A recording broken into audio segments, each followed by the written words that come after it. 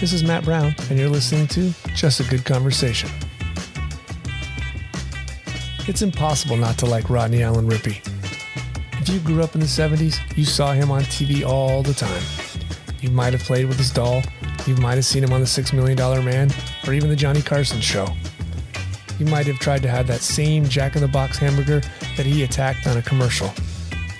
Now, 40 years later, we talk about the then and the now in Rodney's life. The casting says, "Hey, haven't I seen you on TV before?" And I said, "Yeah." And he goes, "What's your name?" And I said, "Rodney." "Rodney what?" "Rodney Allen Rippey." "What's that in front of you?" I said, "That's the Jumbo Jack from Jack in the Box." And he said, "Do you think you could get a bite out of it?" And I looked at it and I shook my head. I said, "It's too big to eat." He said, "Well, pick it up and take a bite." So I picked it up and I took this huge bite. And he said, "Tell me how you like it." And I remember what my mom said. I said, "I can't talk, my mouth's full." I'm Matt Brown, host of Just a Good Conversation. Take a listen to our archives. My guests have ranged from Silver Star recipients, gold medal winners, and photographer Robert Morra. You know, you see these red carpet photographers and how that game works, and I stuck out like a sore thumb.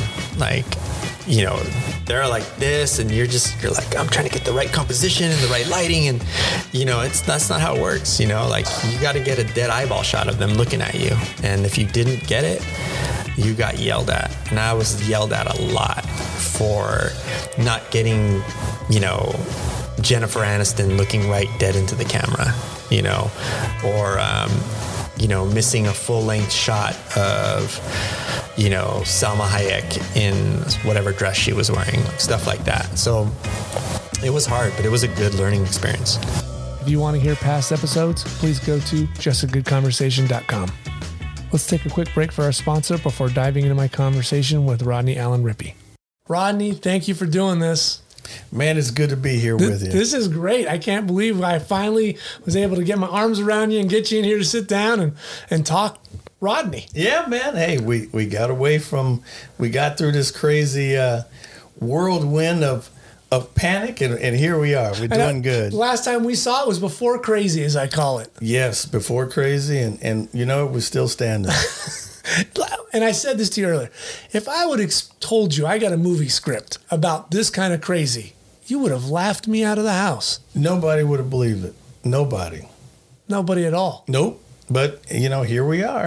We're doing fine. Yep, thank God. You look great for a man who just had a birthday, by the way. Yes, sir. Turned 53. And you don't look a day over 31. I feel good. Yeah, I feel good. I try to get my rest, try to keep my brain in gear, and just enjoy life, man. And you know, it's funny. A friend of mine, he has this saying. He goes, "If you're square now, you'll be around later." That's good. So that is good. I try to take that logic, you know, everything that, you know, the old crazy mind and your crazy friends might want to do. You got to, sometimes it's cool to be square. Yeah. You have to go, nah, hey, man, I'm going to let you guys hang out. I got to go home. I got to go home and get my hours of sleep in. Yeah, exactly. Tell me, where did you grow up? Well, I was born on the west side of Long Beach, California. I'm on the west side of Long Beach. West side. Do they native. split Long Beach like that back then, or you just? No, that was it. That's not the port side. Well, you're almost on the port side. Okay. The west side, that's more like down there, downtown, and you're almost on the backside of Long Beach and San Pedro Harbor City. Okay. That is all that harbor area, the harbor district. But I was on, you know, the west side of Long Beach. And the funny thing that split us was the flood control on Willow. Okay. So if you go over to flood control, now you're headed towards East Long Beach. Okay. And so we lived on the west side and just a normal family. And that's where my career started. Did you see a lot of the harbor and ships as a kid? Did your dad kind of take you and show you those big ships coming in and out? Believe it or not, I remember being a kid and my dad, there was many of you people, the listeners out there, if you know Long Beach, on Long Beach Boulevard, there was Mike Salton's Pontiac. Okay. And that's where my dad had bought our 455 Bonneville, this big old Bonneville, root beer brown with brown interior. And my dad my dad would sometimes take us down to downtown. And I remember being a little kid sitting in the back seat, just plastered up against the side, the window in the back. And I would see the Pike in Long Beach, but it was all boarded up. Right. And you could still see the roller coaster. And I'd say, Daddy, I want to go to the roller coaster. And my dad said, Rodney, that place has been closed down for years. I said, but Daddy, you got a roller coaster out there. Daddy says, Rodney, I don't care if they got 5 roller coasters out there. That place is closed. And I'm like, well, what are they doing with it? He said, Rodney, why are you asking me these questions? And I'm bugging Pop about going to the Pike, and so For a little boy though, seeing that thing, it's right there. Yeah, I was right there. But now, lo and behold, the Pike is gone, and that's down there where it's the yard house, The aquarium's there now. All that, Right. all that cool stuff right there. That's where. When you were a kid, you probably could have bought in that area for $10. They were probably giving it away. Oh my goodness! I mean, you think about things now, and you go, man, if I had only Knew. Oh my! Sure. If you had only knew, if anybody would have known, Right. And it's those people that had that kind of like crazy long shot, like I'm going to buy this property. Right. I'm going to I'm buy gonna this. sit on it, too. I'm going to sit on it too. Now it's worth, Billions. Yeah, mega millions of dollars. And it's so funny. It's just like, I'm into cars and collecting cars and stuff like that, and mess around with classics. And I just realized I had sold 2 '68 Camaros that I had, and one of them was a Rally Sport, and I sold them both on the same day. Oh boy. To these 2 guys that wanted. Well, one guy wanted to buy one. And I told him, I said, well, anybody who wants to buy a second one? He goes, you got 2 Camaros? I go, yeah, I got 2. He goes, I got a buddy looking for one. So they come over with cash, and I something told me, back out, don't sell these cars. And I sold them, and I took the money, and I invested it in a radio show. I had my own radio show on KIEV radio. Okay. Well, actually, it was Smart Talk 870, and I launched my own talk radio show, and it was crazy. And in hindsight, I go, why did you do that? You should have bought property in the Pike. Yeah, exactly. I should have bought a piece of property, but it's all good. You live and learn, and you just keep rolling and enjoying, man. Did you have brothers and sisters? Yeah. Actually, I have an older brother, Kenneth Wayne, and my older sister. My sister's the oldest of the family, Beverly Lee. Actually, we all were signed up at the time when I started getting into television, which we're skipping ahead, but 3.5, as you know, that's where I got my start. Right. I mean, so you're the youngest little squirt in the house. I was the baby of the family, but at the time, I'll tell you how it all kind of got started. One afternoon, I was watching The Little Rascals, and my mom was washing dishes, and I'm laughing, and my mom comes in. Those were the best shows. Yeah. My mom comes in and goes, what's so funny? And I said, I'm watching The Little Rascals. And my mom said, oh, you're laughing at Buckwheat. I'm like, yep. And she goes, what, you wouldn't be afraid to do that? What, you think you could do it? I'm like, yeah. She goes, wait a minute, you think you could be on TV? I'm like, yep. And she goes, you wouldn't be afraid of the lights and cameras? And I'm like, nope. So my mom goes over to the Yellow Pages. But now you're 3.5 at the time. I'm 3.5 at the time. Were you kind of the house clown? Did you No. make everybody laugh? Oh, we were always having fun. But did you try to stand out a little bit? Were you No, it was like me, my brother, my sister, we were all like, it was funny. My dad, and he had a best friend when he first came to California back in the 40s. He came out here with 2 of his buddies. And he came out here with a guy named Bay Hall and another guy named James McMurray. All these guys were from the Carolinas. Yeah.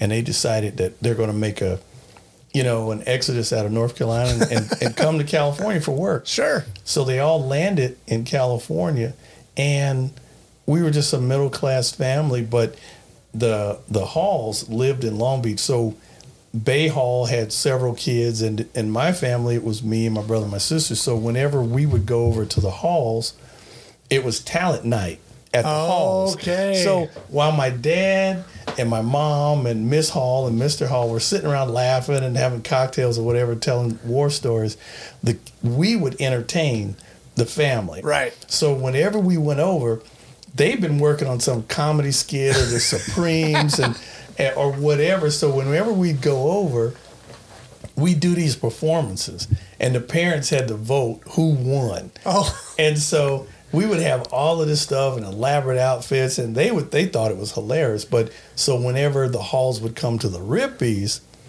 it was the Rippy talent show. Yeah, there we go. So everybody would battle back and forth. But so I guess over time. So you built some confidence up those little guy. Yeah, well, we had it. We all Sure. had it. And so when Mom came to me, she saw that natural, that coolness that I was cool with it. Yeah. So she picks up the Yellow Pages in 1972, and there were talent agents in the Yellow Pages. There were managers in the Yellow Pages. That's crazy. And my mom just starts dialing. She says, "Hey, my name's Flossie Rippey. I have a son. He's really cute. And what do I need to do to get an agent?" And before you know it, my mom had me and my brother and sister all signed up with an agent.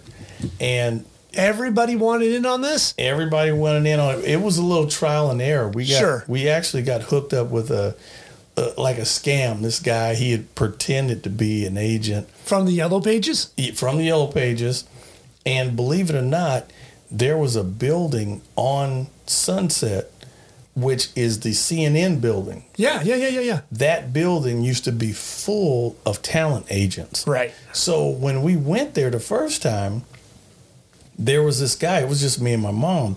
And this guy was a fast talker, and he was like, "Oh my God, oh, he's cute, and yeah, I can represent him $500." And my mom goes, $500? He goes, "Oh yeah, that we got to take pictures and get him the an acting class, headshots get him an acting class." And my mom said, "Well, wait a minute, he has a brother and sister too. Well, if they're anything like him, $1,500." And my mom, Whoa, that's a whole lot of money. There was a whole lot of money. And my mom goes, "Well, don't you need to meet him?" "Oh, no. If they're anything like him, I'll take them." So my mom comes home, and There's no red flags? No, because she doesn't know. she did not know. And so, Did she talk to Dad? no, well, she came home, cooked a fabulous dinner. And Oh, she's buttering him yeah, up. she's buttering him up. We're going to drop the bomb on him. Yeah. And so she says, "Fred, I took Rodney up there to meet the agent, and he loved him, and he didn't even need to see Beverly and Kenneth. And he said he'll take all of them." And my dad says, "Well, what do we have to do?" He said it's $500 a piece. He said, $1,500? Yeah, that's what it's going to cost, Fred. And my dad says, "Well, hey, this is your idea. If that's what you think, if you think that's what he said, you know where the money's at, it's in the bank." So my mom was like, "Oh, thank you." So Mom goes down, gets a cashier's check, Oh my God. and we come back to Hollywood. Mom hands him the $1,500, and the guy looks at it. He's okay. Well, next week we're gonna get together. We'll get the headshots knocked out. Oh, I'll meet his brother and sister. Oh, this is gonna be great. They'll be stars. And my mom's like, "All right." So we go home, and a couple days go by. A couple more days go by. A week goes by. Now, are you aware of this as a little guy? I mean, you're 3.5. I'm just following. I'm just going with the flow. Right, you're just following whatever everybody else does. I'm just following Mom, and we're cool with it. And I remember one day my mom looks at me a week later and she goes, "Rodney, I haven't heard from this guy." And she goes, let's go to LA. So we jump in the car from Long Beach. We go back to Hollywood. See, now that's an interesting conversation that a grown woman is having with her 3-year-old son. Like, I think we got ripped off. Yeah. And honestly, And instead of grabbing a gun, she Right. grabs the kid. yeah. And my mom, she had a way of communicating in a way that, she allowed you to be a child, but she was always imparting real knowledge, and what she said meant something. And so when she looked at me, I knew it was serious. I'm like, well, You could see it in her. Yeah, I was like, "What's wrong?" And she's like, "We got to go. Let's go now." And I'm like, "Where we going?" She goes, we're going back to Hollywood. So we make a beeline back to Hollywood, and we walk into the building, and Mom goes to knock on the door. And she's knocking on the door, and she looks down the hallway, and there was like 3 or 4 sets of family and their kids. And they're like, "Is there anybody in there?" And they're pointing at the door. And my mom's like, "What's going on?" And they're like, "Is anybody in there?" And my mom was like, what's happening? So my mom walks down there. She goes, what's happening? She goes, we paid this man some money for our pictures. And my mom goes, I did too. So my mom goes, hold it. Wait a minute. I'll be right back. So mama goes downstairs to the management office and says, is there anybody in 210 or whatever the room was?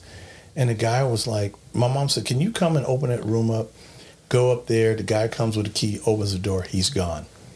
Oh, so my God. He has basically cooked everybody, me and these Anybody he could. Everybody could. So now. And those are the people that just showed up. Right. And so those people were trying to find him too.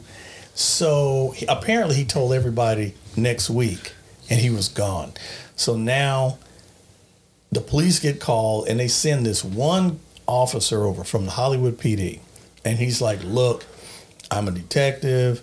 This is the entertainment division. Did all of you give him money? Yes. And then he hands everybody a sheet of paper, and it was SAG. And he goes, these are SAG-regulated agents. These are real agents. Do not give anybody any money. And everybody goes, who's SAG? Oh, boy. Nobody knew. So now... Yeah, because it's pre-internet. Your poor mother couldn't look up, like, what? Oh, no. What available certificates should I be looking for? Right. She's a first-time... Yeah. And not addict. from the entertainment, and neither were these other families. Right. They had nobody to back. So mom comes home, cooks another fantastic dinner, and dad's sitting there having, pork chops and green beans, and mom says, Fred, I got something to tell you. And my dad's eating, and he's all, what's going on? Greasy fingers. He's enjoying himself. And she's like, Fred, that man took the money and disappeared. And he's like, what? Are you kidding me? I knew it. I knew we shouldn't have done this. And she's like, Fred, I didn't know. Oh, and so he was like, oh, my God. Then mom bust out this letter. These are SAG-regulated agents. My dad said, I don't care who it is. We're not putting any more money into it. My mom goes, no. The officer said we're not supposed to pay any money up front. So we went around. Finally, my dad said, look, if you want to put the kids in this, you can, but we're not putting up any extra money. So mom went through the list, and she called the top number one agent, and it was this lady named Dorothy Deotis. Now, how are your brother and sister during this? I was 3.5, and my brother, Kenneth, was like, I'm 3.5. Kenneth was like 7, and my sister was like 11. And they're still fine with this, still waiting to see what happens. We were waiting to see. Well, what happens is, it turns out, because that could break your guys' heart. Really. Oh, it could have broke everything. Right. But mom talked to dad and said, look, let's go meet another agent, one of these real agents, and see what happens. So we met with Dorothy Deotis, and it turned out Dorothy said, no, there's no money up front. If I like them, I'll represent them. Yes, you're going to have to get some pictures done, but that's it. And I don't make money unless you make money. So they were like, she was like, really? So we signed with Dorothy Deotis. My sister got called out on a few auditions, and she landed the first job. She landed a commercial for Banquet's Fried Chicken, the frozen, in the food section. And then my brother got called out for the old Coca-Cola commercial. I like to teach the world to sing. And so I was a baby of the bunch, and finally the phone rang, and that was the Jack in the Box campaign.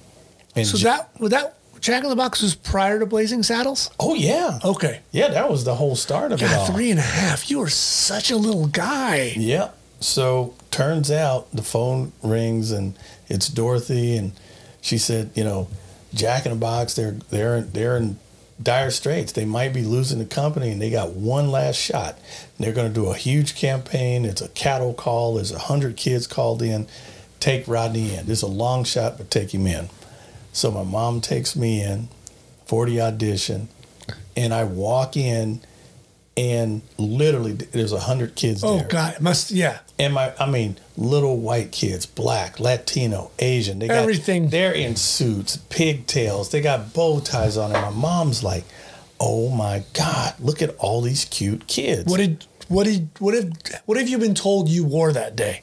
I was just like in blue jeans and this little kind of like checkered shirt, you Right. know, and Because mom doesn't know any better. no, mom doesn't know, and so we're sitting there in the lobby, and we've signed in, and my mom is sitting here thinking. I mean, you could see her wheels turning, and she says, "Rodney, I smell food.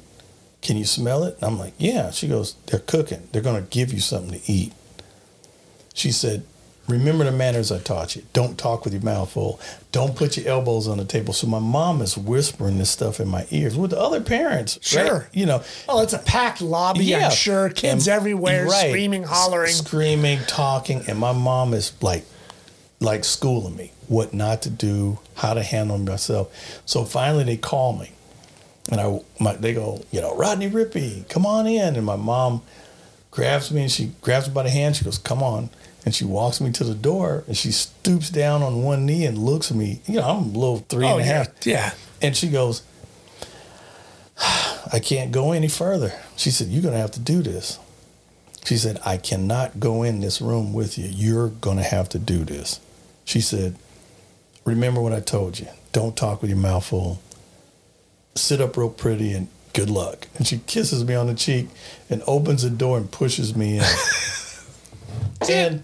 And so I walk in this room, and sure enough, there's a guy sitting there. He has like a little 8mm camera on a tripod. And inside this little room, at the back was this lady with like this hot plate, and she's cooking up fresh Jumbo Jacks for every kid. She had this big, tall plastic bag full of buns. That poor woman must have been working all day. She's in there cutting tomatoes, and she's got heads of lettuce, and so she's building these over and over and over again. over and over again. Holy moly. So every kid got a burger. So the guy tells me to take a seat. I sit down at this white acrylic table, and she plops this big old burger down. And I'm like, man, I want to attack this thing. But I'm like, don't touch it, Rodney. Don't touch it. And so the commercial starts. The casting says, "Hey, haven't I seen you on TV before?" And I said, "Yeah."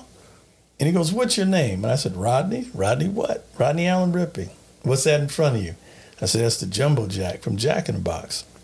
And he said, "Do you think you could get a bite out of it?" And I looked at it and I shook my head. I said, "It's too big to eat." He said, "Well, pick it up and take a bite." So I picked it up and I took this huge bite. And he said, "Tell me how you like it." And I remember what my mom said. I said, "I can't talk, my mouth's full." And he died laughing. And he just said, "Oh my God, you can go. You can go." So I get up. I'm like, "That's it." He goes, "You can leave." So as I'm going out the door, I open the door and my mom is right outside the door, right where I left her, kind of like eavesdropping. And she sees this guy roll off the couch on his knees laughing hysterically. And she's like, "Oh my God, they laughed him out of here. Let's go." So my mom grabs my hand. I'm still chewing, by the way. Because she only has half the story. She has half the story. So she whisked me across the room, out the side door. Kind of embarrassed? Embarrassed. And we're out back now. What did you do? And she's like, "Why was that man laughing at you?" And I go, and I'm still chewing. What? You still got food in your mouth. And my mom's like, "Chew, boy, chew. Talk to me, chew. Why do you have so much food in your mouth? Chew, chew, chew." She's like, "Oh my God, swallow, swallow." So I finally finished eating the burger. And she goes, "Why was that guy laughing at you?" And I said, "Mom, he asked me my name. He finally told me to take a bite of the burger. I took a bite. He asked me, how did I like it? I said, I can't talk, my mouth's full." And he died laughing. And my mom was like, "Was it a good laugh or a bad laugh?" I said, "Mama, he just laughed at me." Yeah, it's all the same to you. And my mom said, "Okay, let's go, Rodney."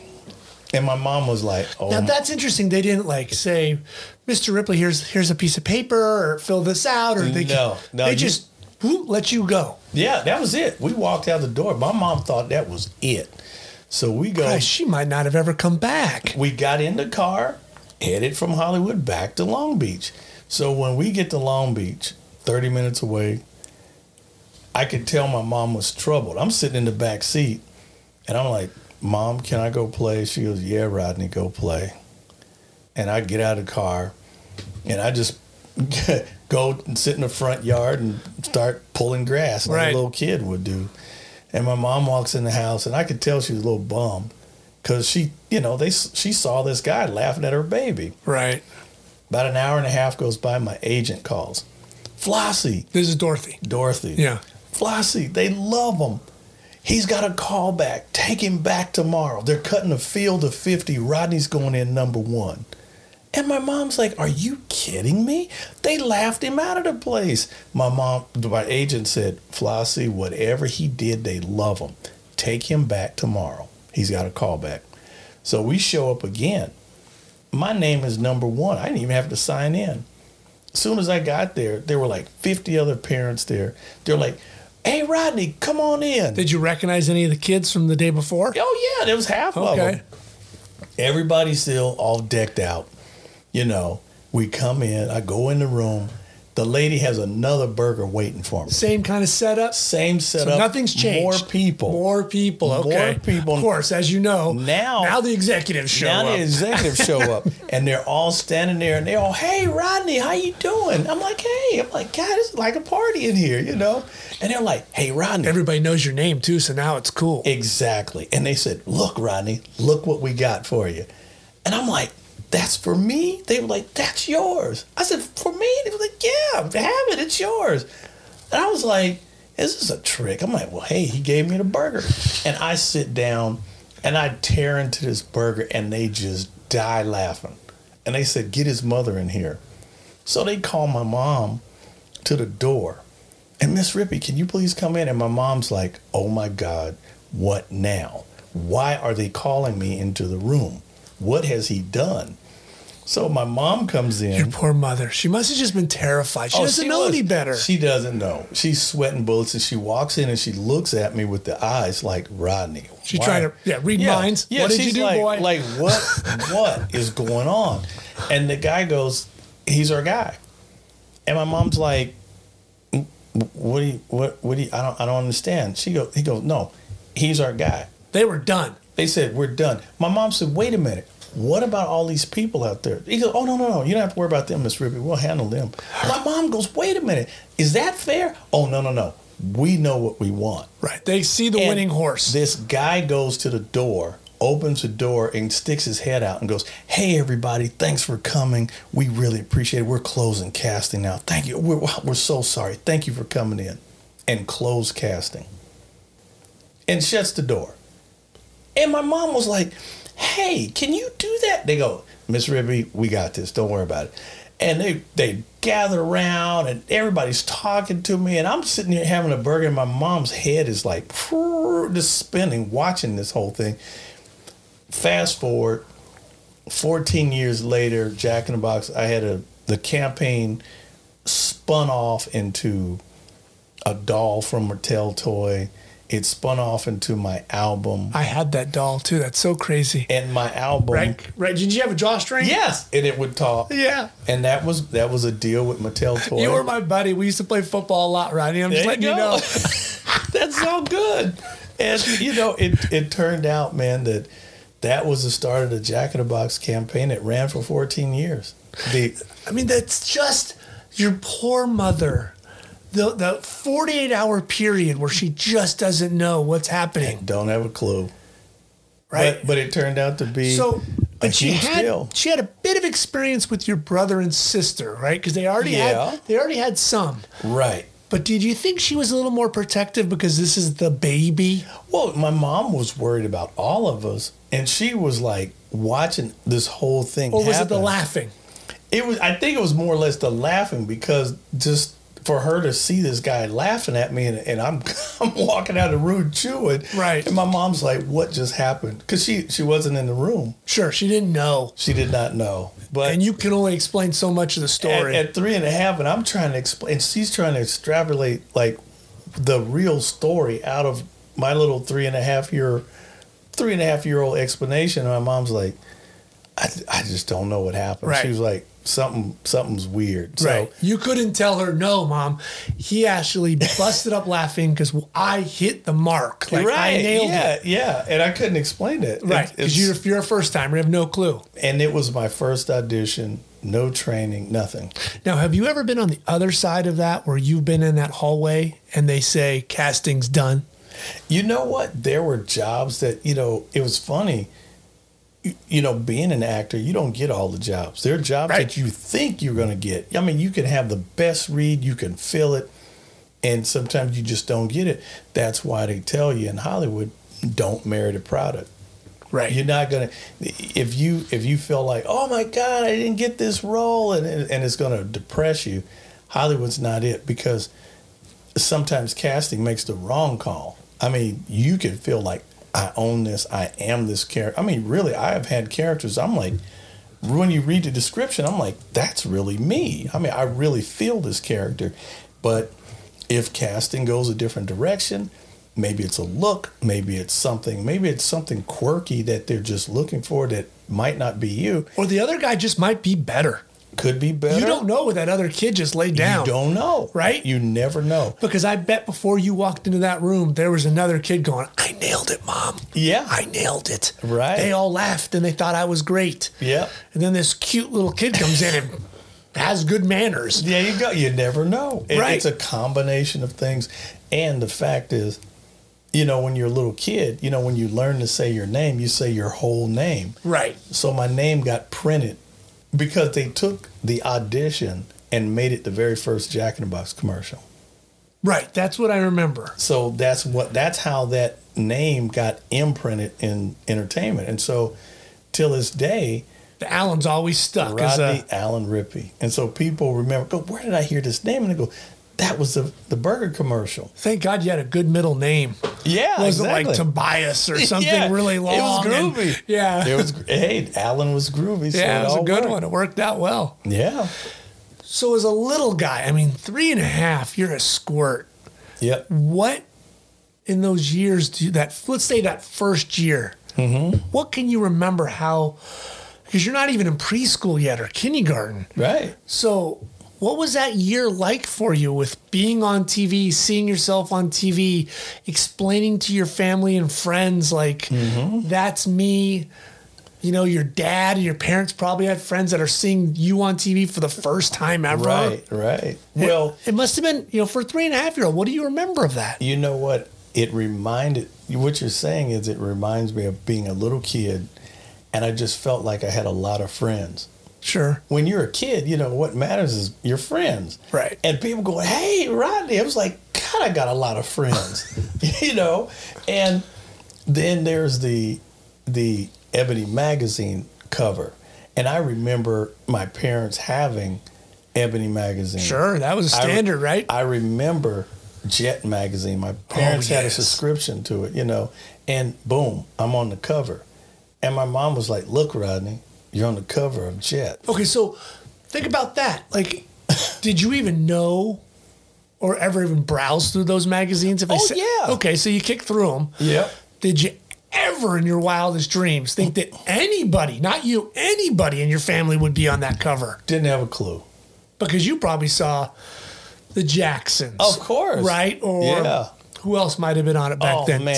Sammy Davis Jr. and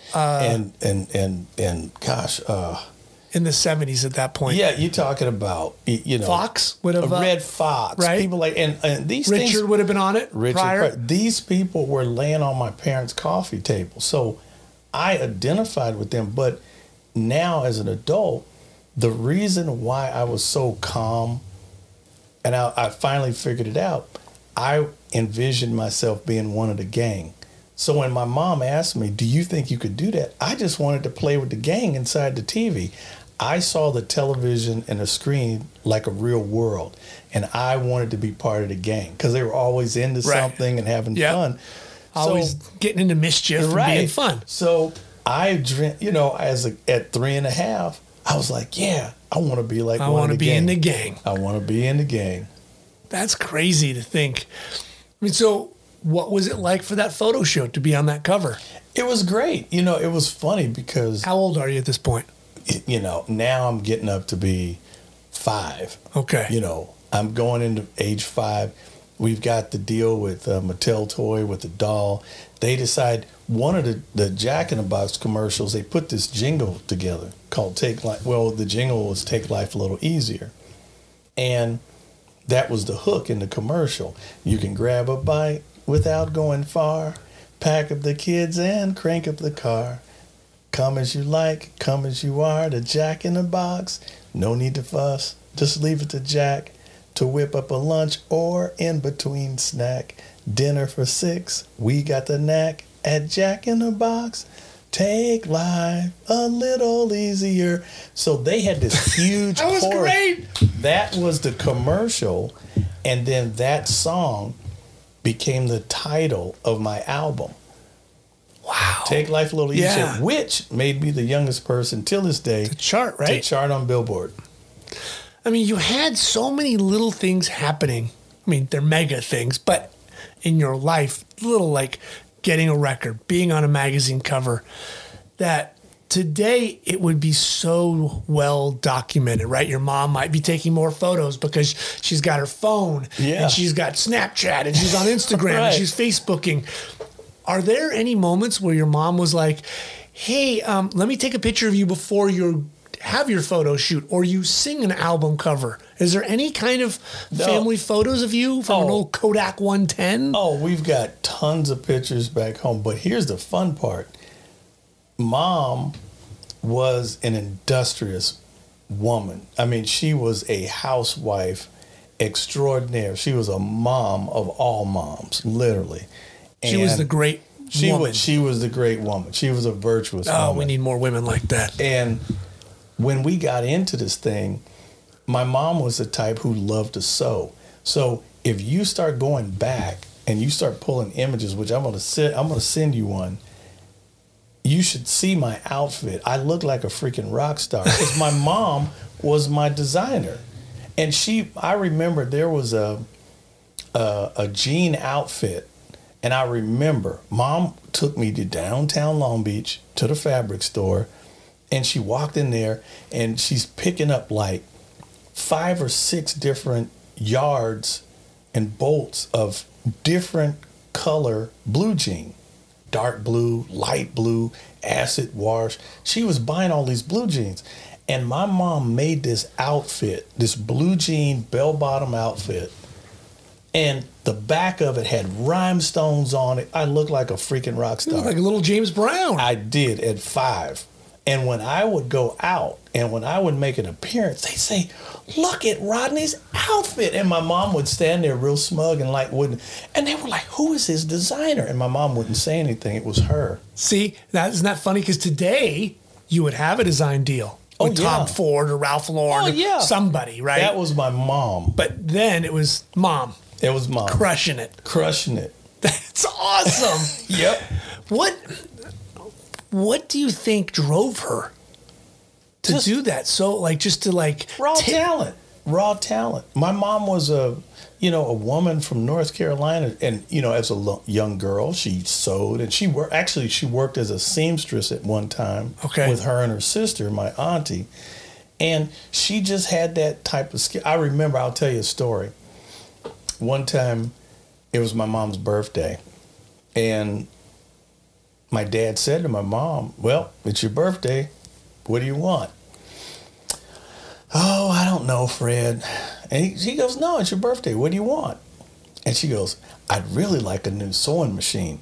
Down at the downtown Long Beach at the Singer store, they got this sewing machine and it does this zigzag stitch and it's got a double bob on it and my dad was like, oh, okay, well, how much is it? And she was like, well, he goes, well, how much is it? And she's like, I think it's like $399. $399? He goes, man, can't you get a little cheaper birthday gift than that? Well, Fred, forget it. I just told you asked me what I wanted. So my dad was like, man, you need to figure out something else. So he gets up from the table and he walks out of the room.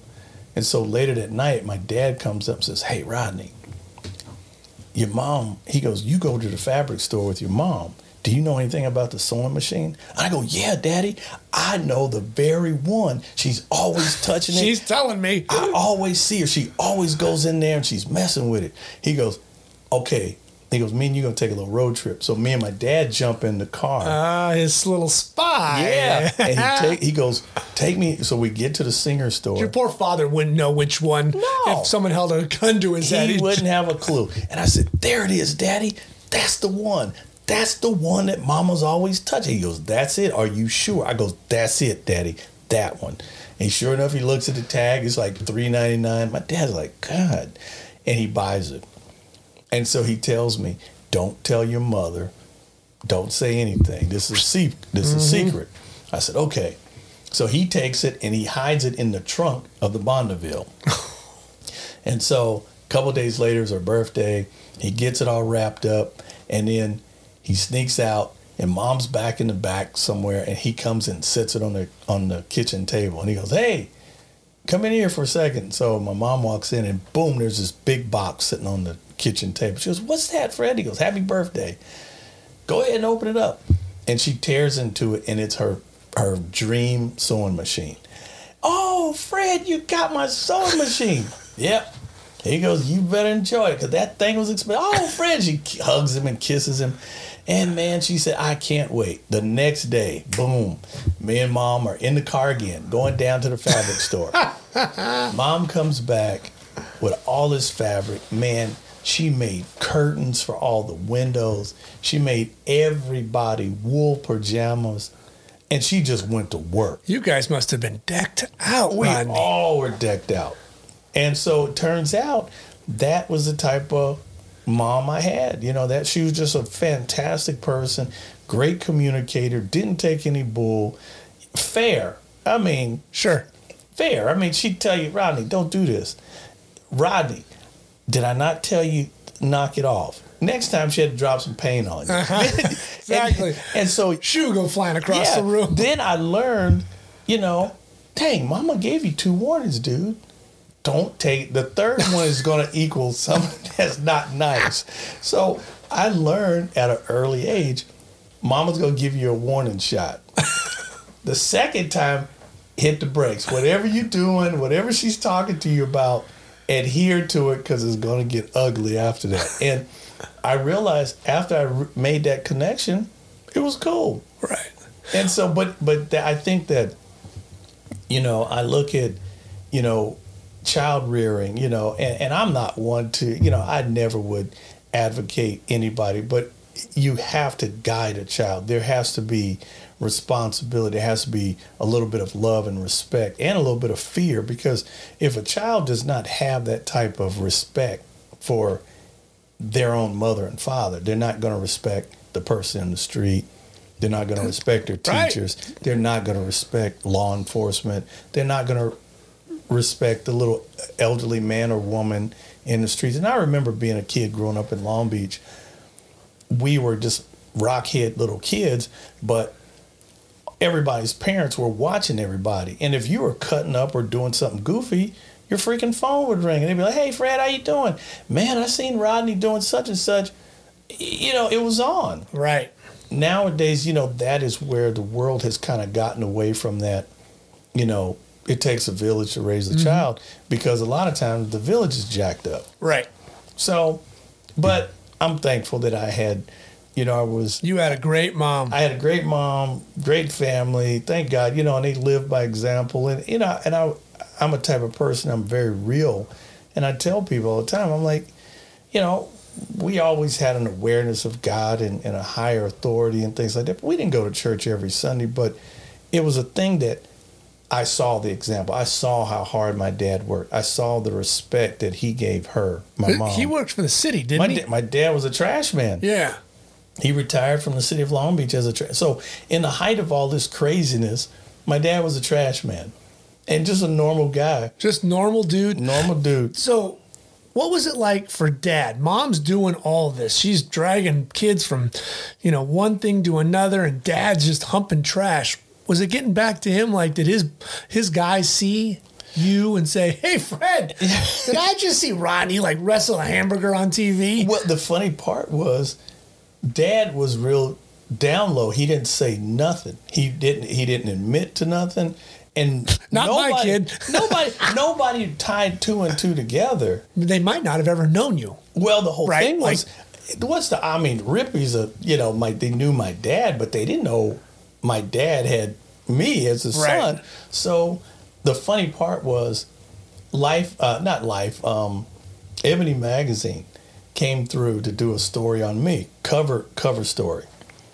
And the funny part was, at the end of the interview, the guy goes, "Fred, wow, this is great, man. What a family, Rodney and Beverly and Kenneth, and you're an incredible man. What do you do?" And my dad's like, No.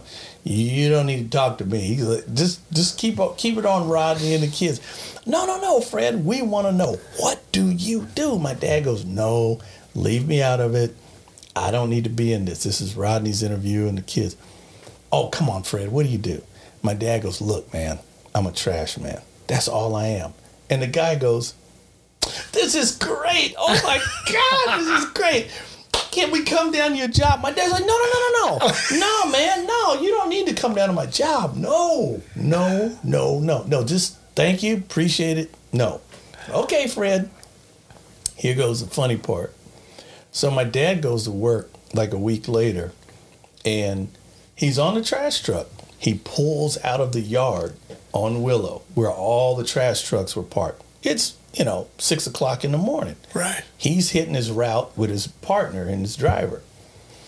And the dude, his partner, says, "Hey, Fred, there's this car following us. Every corner we hit, there's a car following us." And my dad's like, "Really?"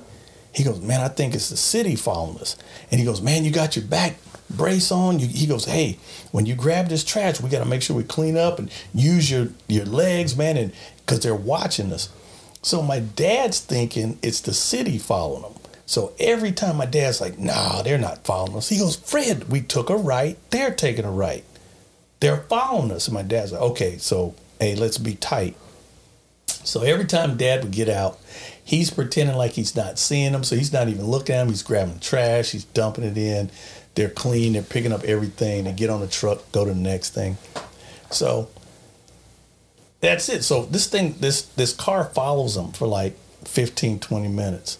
And then finally it peels off. And my dad goes, "Yeah, man, I think that was the city following us."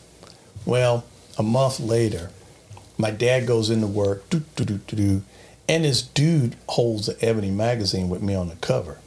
"Fred, man, you didn't tell me that Rodney was your son." And my dad's like, "What are you talking about?" He goes, "Look, Fred, they got you in the magazine." There is a picture of my dad on the trash truck.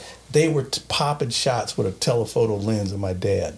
Paparazzi in 1974. Oh my God! They didn't even ask permission. They just followed him on the route for a little while. And he is thrust into instant stardom. So his boys must have busted his chops. They busted his chops. And they were like, "Fred, man, what are you working here for, man? You got Rodney." "Hey, stop. This has nothing to do with me. I ain't quitting my job. That's Rodney. That's his mama and Rodney."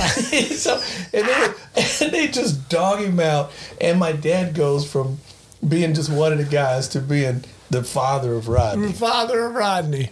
And that's a true story. You can if you pick up, I'll send you some pictures of the magazine. Your poor father thrust into stardom and he wanted no part of it. Right. And so it turns out Dad we were just a normal family. But when I got the call to do the Johnny Carson show, that's when my dad goes, "I'm going to that."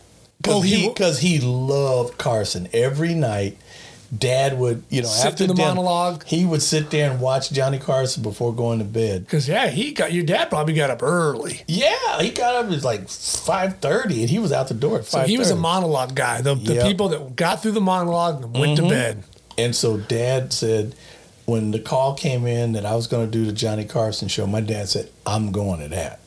I gotta go." So now that was the one time that my dad got excited about, meeting Johnny. So he got to meet Johnny. Got to meet Johnny. Did he come to the green room? Everything. And so I worked with the greats, from Sammy Davis Jr. to George Burns to Louis Gossett Jr. and Mel Brooks, of course, because of Blazing Saddles. Right. So it wasn't anybody that we didn't get a chance to meet. So let's cut into that pie. Like, what was it like with Mel? Funny.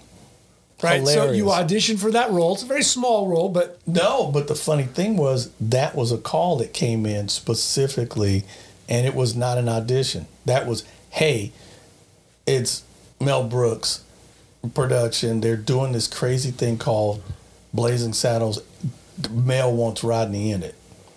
where'd you go out to the desert somewhere? It was actually out in like Simi Valley. Okay. They shot it like out in Simi. So they just put you on the wagon, do a couple of circles. So no, the whole thing was I was actually supposed to be all throughout the whole movie. Like this little lone black kid just wandering with no parents. Wait a minute.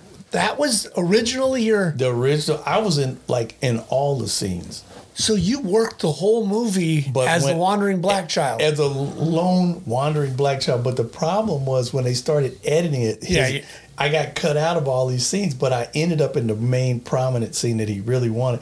But they thought it would have been funny to have me in the bean scene around the fire and everything. Like the camera pans and there's this little black kid sitting there with all these cowboys and everybody's, having their trouble with the beans at the fire. There's you leaning over. Yeah, exactly. But it turns out that I ended up in the main scene, and it was just, working with people like that. What was it like meeting Carson? Did you understand how important that was? I did know, because I used to watch my dad watching Johnny Carson. You would stay up that late. Oh, yeah. Yeah. And understood the importance. I saw how my dad enjoyed it. Because that was the king. Yeah, he was a king. There was nobody greater in late night. So you came down, sat on that little couch. Sat on the couch, and Ed's to your right. And Johnny there. I did all the shows from, I did the Merv Griffin show and Mike Douglas, Dinah Shore.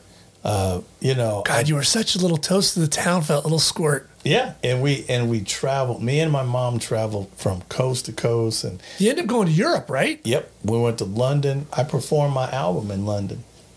What was it like for you to record an album? I mean, because you weren't a trained singer, you've never been in the studio before. Nope. So when they bring this forth to you and say, "Hey, we'd like to have Rodney do an album," they gave me the lyrics. They gave me the song. My mom drilled with me.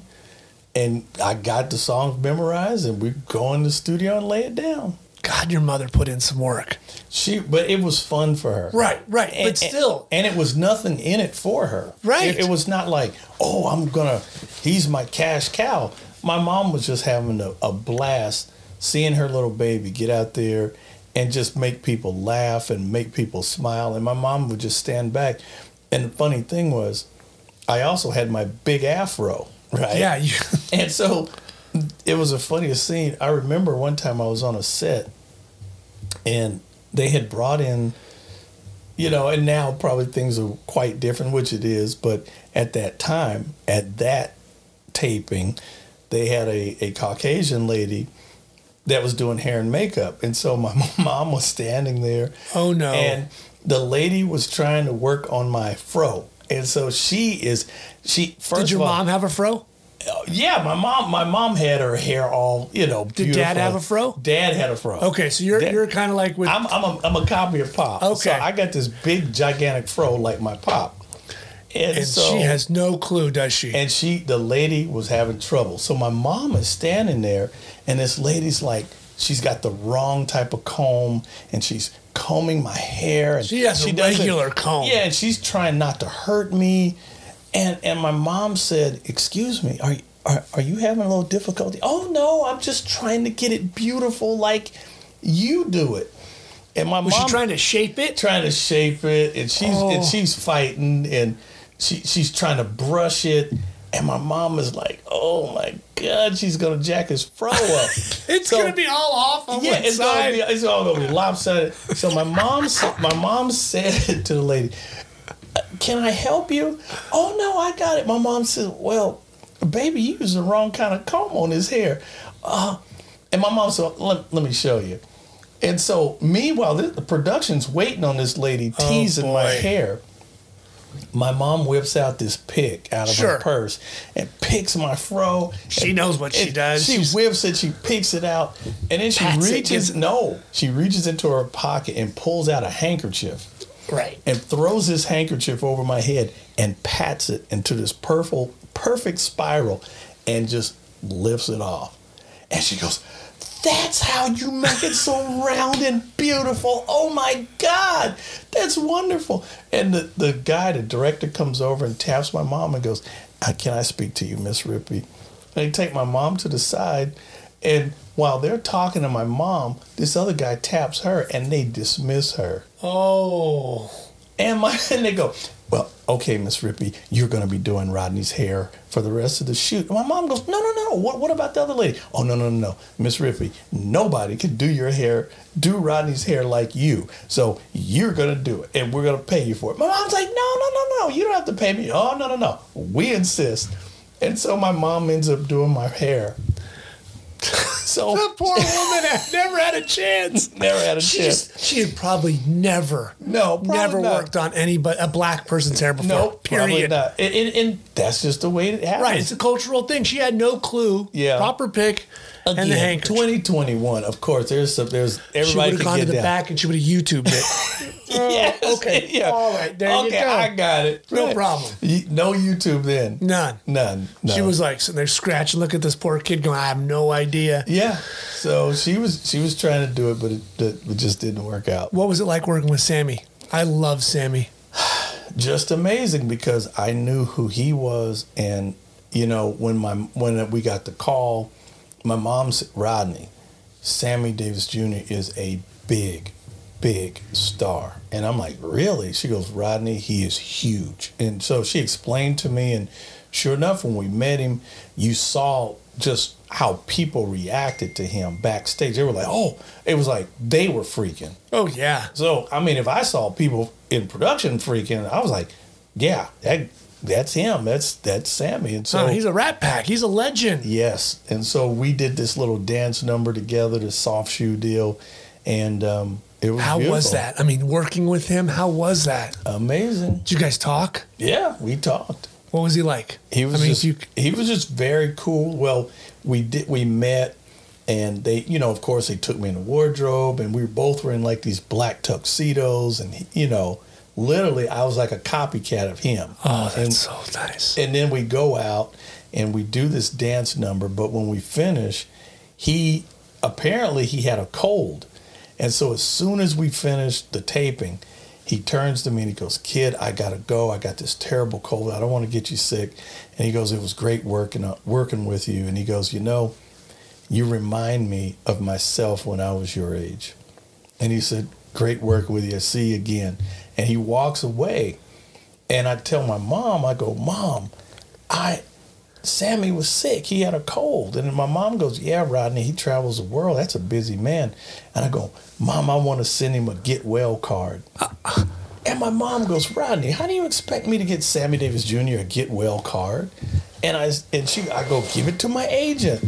And so it turns out we end up getting a little card, and believe it or not, we send it off to my agent. My agent gets it to Sammy, and he sends me a thank you letter for sending him a get well card. Wow. Hand signed. Of course, yeah. Yeah. Now you would have sent him an email Yeah. or an emoji, but then Well, it's a handwritten letter. Handwritten letter on his letterhead. And I still have it till this day. Oh yeah, no, you don't sell that with a Camaro. Oh, no. No. There's certain things I'm dedefinitely have a. And that's I'm holding pure on. legend status. They Yeah. don't make them like that, and they never will. Nope. I love his stuff, and Yeah, that's. so these- How old were you at the time? 5. You guys I are mean, probably the same height then. If you were 6, you're probably taller than him. Yeah, no, he's a little bit bigger, than me, but it was just awesome working with him, and like with so many other people, and then from there it was like the American Music Awards and all these different things. Like Yeah, you're telling the Carpenters they win. You're doing all Yep. this stuff, because Yep. that's when I'm 3.5, and you're starting to get, and I'm starting to like this kid's cool. Wow, he's on TV. So I'm seeing you thinking, wow, he's awesome. Well, that's cool. Right. So it's funny, like those little things you remember. Mm-hmm. Do you have more younger memories because they were so vibrant and rich for like a 5-year-old, like being taken to award shows and stuff? Do you think your memories as a child are more embedded in your head? I hate to tell you, I have a memory like an elephant. Seriously. I mean, I remember my very first audition. I remember conversations from 3.5. And even till this day, when I went home from my high school reunion, I was telling stories about stuff that happened in high school. And they were like, that did happen. They were like, how do you remember all this stuff? And I'm like, dude, I said, those were good times. You don't remember that? And they were like, I do remember that. And you know, I had to refresh people and really dig and shake up the gray matter in some of my classmates. But the funny thing is, it was so impactful. It was so beautiful. It's unforgettable. It just was unforgettable. Growing up in Long Beach, being one of the guys in the neighborhood. It was funny. I was telling. And you did it in the 70s, which is kind of the last golden era. I'll tell you a funny story. This is terrible. I shouldn't tell this. Tell me. I remember being in Long Beach, a little kid. By this time, I was probably about, I don't know, I probably had to be around 8. And remember when Vanessa Williams posed for Penthouse? Yes. Well, they got the photos from, right. But it was, she actually, because she was on won, right? Yeah. She won Miss America. But she ended up on the cover. Yeah. And I'll never forget it. We were just these rockhead kids in Long Beach. And this dude comes flying in my driveway. Hey, man, did you hear? We're like, what? Vanessa Williams is in the magazine. And we're like, what? And so now this whole cavalcade of brothers went racing to the nearest liquor store to try to see this magazine. And I just remember being in there with all my brother's older friends, and they were in junior high school. And it was a big deal. It was a scandal. It was scandalous. You know, it was huge. Right. But she was Miss America. I think she was the first Black Miss America, right? Yes. So then there was that twist, and then she posed nude. Yeah. Like earlier in her career, then they Penthouse bottom, and they were nothing. Right. If you look at it today, you're like, she just did artful nude posing. Beautiful lady. Beautiful woman. But the funny thing was, I was telling a friend of mine about this the other night, and I said, so somebody had to keep the guy at the counter occupied while somebody was back there, and they kept rotating in shifts trying to get back there to the magazine section. And finally, the guy goes, hey kids, get out of there. You're not supposed to be back there. And then those magazines, get out of there. So it blew everybody out. But it just, just those silly things like that. Yeah, I remember that stuff like it's like yesterday. Yeah, that's great that you have that memory that you can close your eyes and just be there. Yeah. but just growing up and just being a normal little kid on the west side of Long Beach and just, seeing my brother and his friends. And how are your brother and sister at this time? Well, are they out? Well, actually, when I started doing the Jack in the Box commercials, my mom sat us all down and said to my brother and sister, well, how do you guys like it? Rodney's got this commercial going. Beverly, you work. Kenneth, you've been out on a few auditions. How do you like it? And my brother and sister said, Mama, we don't like it. Wasn't their cup of tea. They said, let Rodney do it. We'll support Rodney. And my mom goes, wait a minute, but you got your headshots done? Why don't you keep trying? They go, nope. We don't want nothing to do with it. Let Rodney do it. Wow. And so my mom looked at me at 3.5 and said, okay, Rodney, I know that, your brother and sister don't want to do this. You don't want to do it, I'm sure, because whatever they don't want to do, you don't want to do. I said, no, I'm having a blast. And my mom said, you sure? I'm like, yeah.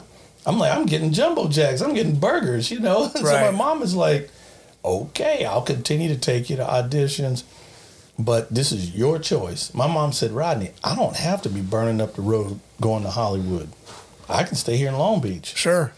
It wasn't no thing to my mom. She didn't care. It really was not, and that's when you hear about, these stage mothers and stuff. It was nothing like that. Right. She wasn't dragging you. You No. wanted to go. And that's what made it beautiful. And I tell people, I've done a lot of interviews, and they say, well, would you put your child into entertainment? I go, if they exerted that type of talent and they wanted it, if there was something fun, you have to kind of mold and shape them and test it. And if they have something, that calmness, that confidence, whatever it is, yeah, maybe not, but the whole. It sounds like your mom had a good pulse on you. And if She you did. balked and were tired of it, she'd pull you. Yeah, of course. It was never She anything wasn't putting a cattle prod to you and forcing you. No. But she enjoyed her role was like my image consultant. Right. That was and my security. My mom was the eyes and ears. My mom And don't forget hair. and hair. That's right. Exactly. But my mom would be on the set, and she would just be kind of, cruising around, but she's listening and watching body language. And my mom would come up when there was a break or a camera change, and she'd come and she'd whisper in my ear. She goes, "You're doing a great job." She goes, "They love you. Keep up the good work." She said, "You hungry? You thirsty? You need anything?" "Nope." She said, "All right, I'm right here if you need anything." She'd cruise on back into the darkness of the set. Wow. So I always had that confidence that she was there. I was never alone. Now, because your parents had no idea what they're getting into at this point, who are you guys relying on to walk you through the financial minefield? Well, it was my agent, Dorothy. Okay. She hooked us up with a trustee, hooked us up with a money management person. And at the time, it's no secret, because when you're that young, you have to have a Coogan account so that money gets put into a trust. Right. And it really is supposed to keep the parents out of it. It's supposed to be set aside for that child's or that actor or actress's future. And that's what happened. Mm-hmm. My money was set aside for me. My dad was a self-made man. He didn't need my money. My dad rolled on his own. Because I have covered and photographed people who, young actors or celebrities who they were making so much money they had to come off their parents' taxes because they were making more money than their parents. So they couldn't even be a dependent. So there's always that weirdness where the taxman tells your dad, your son, he can't be a dependent anymore because he's pulling in what you're making. Right, exactly. I mean, and that's a weird feeling for parents to have like a child who's creating an income. Well, you know what? If your parents love you, be it sports, singing, whatever, academics, whatever it is, whatever is going to make that child to be prolific in whatever way, you got to have parents that are willing to understand that, step back, let them do their thing, and to take care of them, protect them, not expose them, not allow people to take advantage of them. And my mom was like, look, my mom's old school, but my mom was never... I was never out of eye shot at no time. My mom's a black woman. She's like the chicken and the hen and the little babies. You ain't getting. There was never a chance that I ever disappeared. Right. Wherever I was, mom was. Mom wasn't that far away. She was watching. Period. How was school? When did you start to get school? Well, I was always in school because when you're a young actor, before you could get your work permit, you had to keep your grades up. So anytime we worked, they would have a teacher on the set. So you never could miss school. So how was going to school for you? It was great. I mean, I grew up in Long Beach. It was funny. I went at one time to a Catholic school in Long Beach. It was kind of a private school. Okay. And truthfully, there was an incident that happened.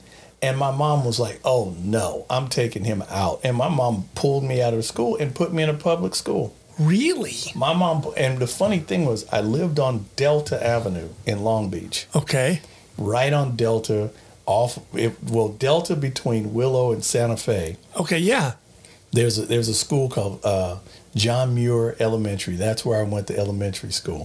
Funny thing is, Mama could walk out to the end of our driveway and look left, and she could literally see me come out of the school. Wow. So she could watch me walk into school, watch me walk out of school. So I only had like a block from the house to go. Seriously. So, Yeah. So mom felt comfortable, and my mom was like, do you want to go to a public school? Do you think you could be all right? I'm like, yeah, I'm fine. And plus, my brother was like the neighborhood enforcer. My brother had like fist of fury. So nobody dared to mess with me. Seriously, my brother was like, Well, that's a good thing. Like, because was there any jealousy or children looking at you of like, oh, I'll give you a hamburger? yeah, well, it's funny. We were just a cool family. But it wasn't about flash. It wasn't about flaunting. It wasn't like we Yeah, lived a on the limo way. didn't drop you off. No. And my parents were not going to have that because they knew that would create hysteria, So the thing was, I was just a normal little kid. I grew up in the neighborhood. I rode bikes, and just like everybody You else. just happened to be in a TV commercial once in a while. I just happened to be on hit TV shows. That's all. Yeah, that's all. Ain't no big thing. Your parents might have seen me on Carson. Yeah, that's right. And you might see, it's funny. I remember being a kid walking through the house, freaking sucking a popsicle and look at TV and see the Jack in the Box commercial and keep on rolling. Yeah. I got to go outside and play with my friends. Right, I got Evil Knievel to play with. Exactly. Wind him up and see what I can shoot him across. Exactly. G.I. Joe. All G.I. that. Joe, right. Heck yeah. Yeah. I had it. I had all the fun stuff. So Did you enjoy the 14-year run with Jack in the Box at the end? Well, because at some point you're just kind of no. I mean, it's still till this day. I still spoof and joke about it because people always razz me about Jack in the Box, and so it was funny. I just did a post the other night of me, doing a jumbo, doing that song. You can grab a bite without going far. So I just, I have a great respect for Jack in the Box because that's where I got my start. And from there, that 14-year, that was just with Jack in the Box. Then it just continued on. Yeah, you had so many irons in the fire. Yeah. I mean, I had great shows like I said, like Laugh In. I was on Laugh In. I know. Think about that. Odd Couple, $6 Million Man, Police Story, Dr. Welby, MD, The Odd Couple. So I did that Odd Couple one freaked me out because I knew you as the hamburger kid, and now you're on the Odd Couple, and I'm like, what? How does that happen? Right.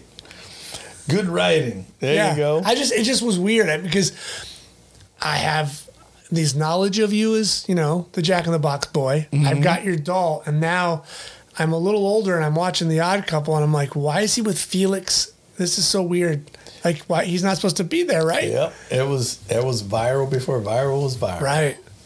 That's it. So the family decides we're going home.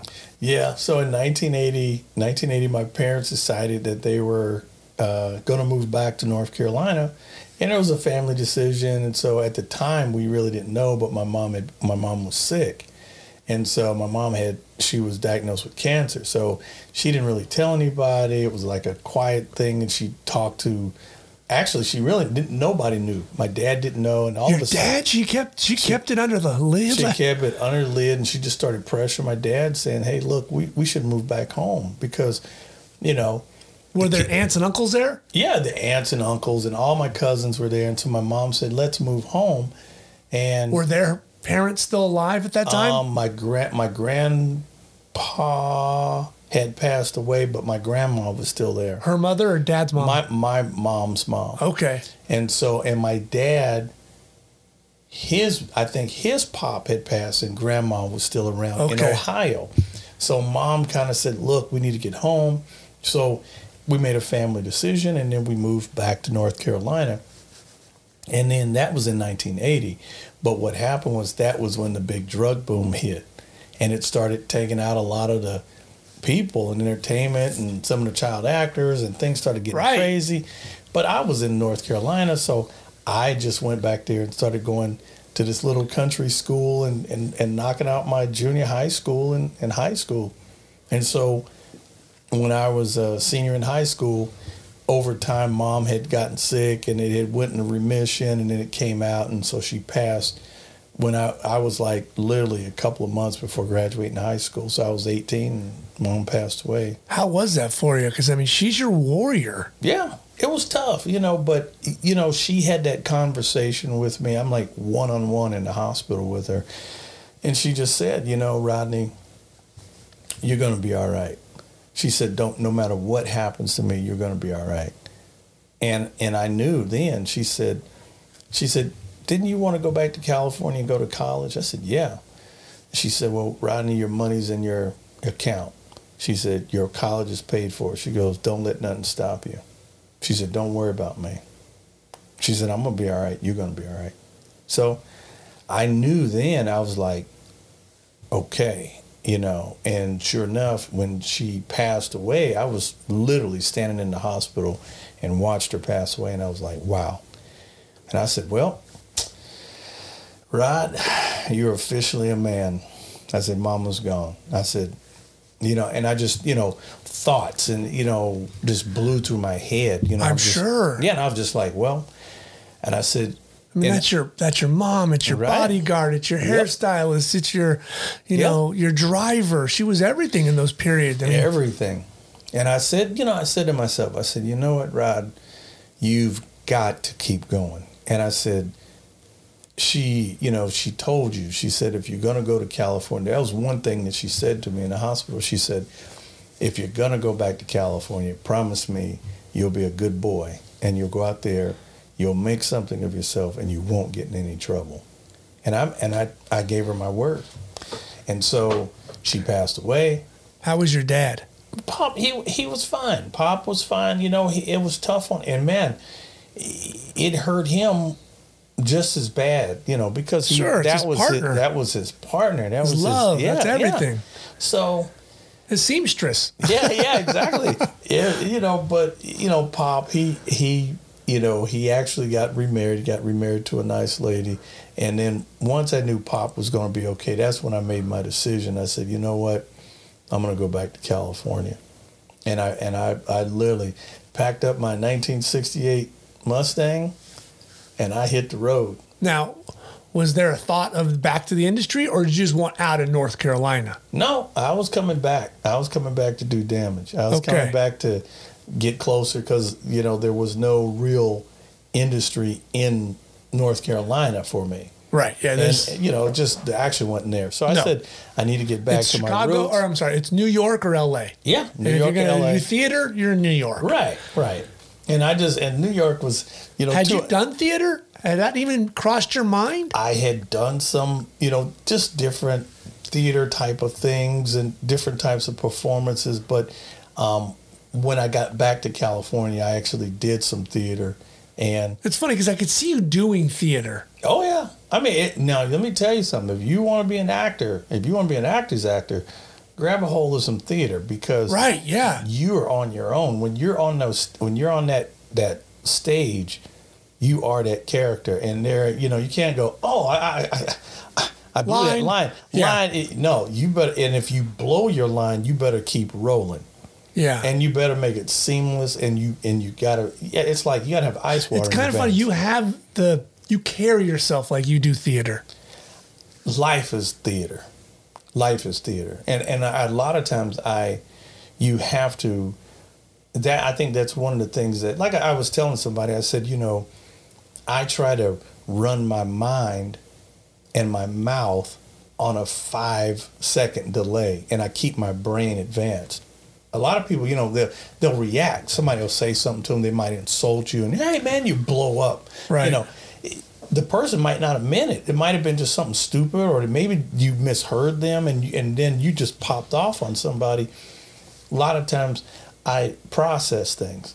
Yeah, like I see you as somebody who can go 2 hours in the theater, where TV and movies, it's like 30, 45 seconds. Cut, redo, hold on. Oh, yeah.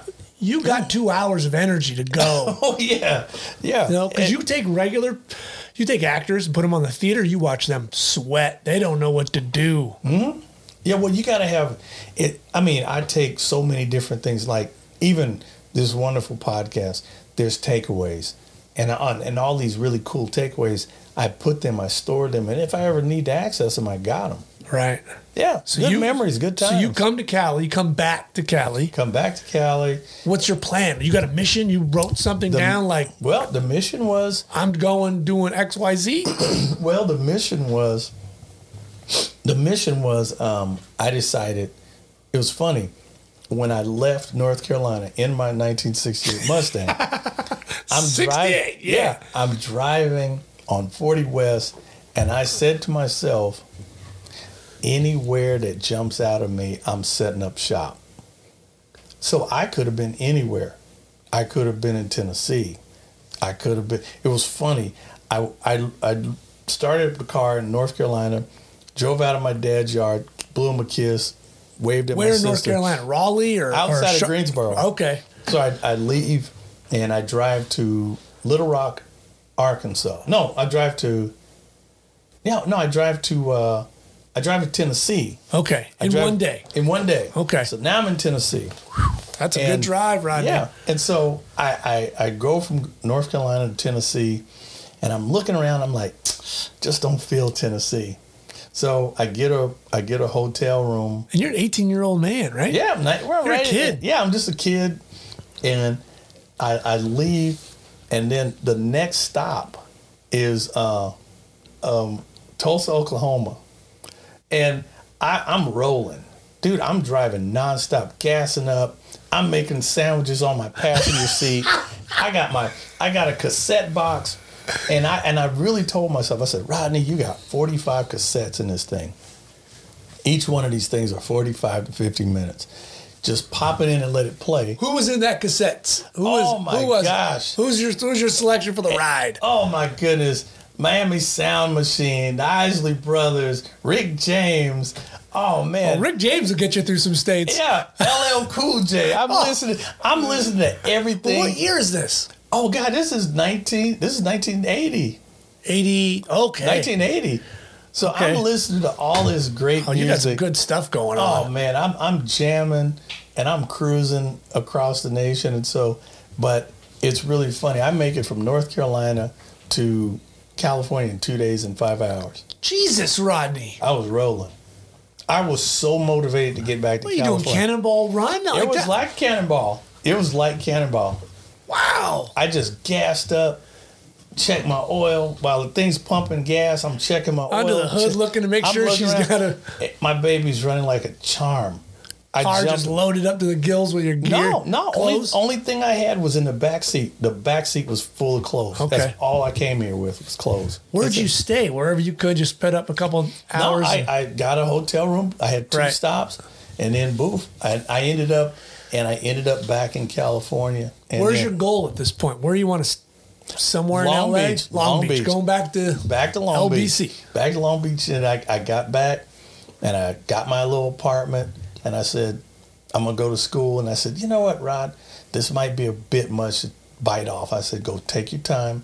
So I enrolled in Cerritos College. Okay. Started knocking out some GEs. I got my GEs going. I started taking some other classes at Long Beach City. And finally, I said, you know what? I'm ready. I got my GEs knocked out.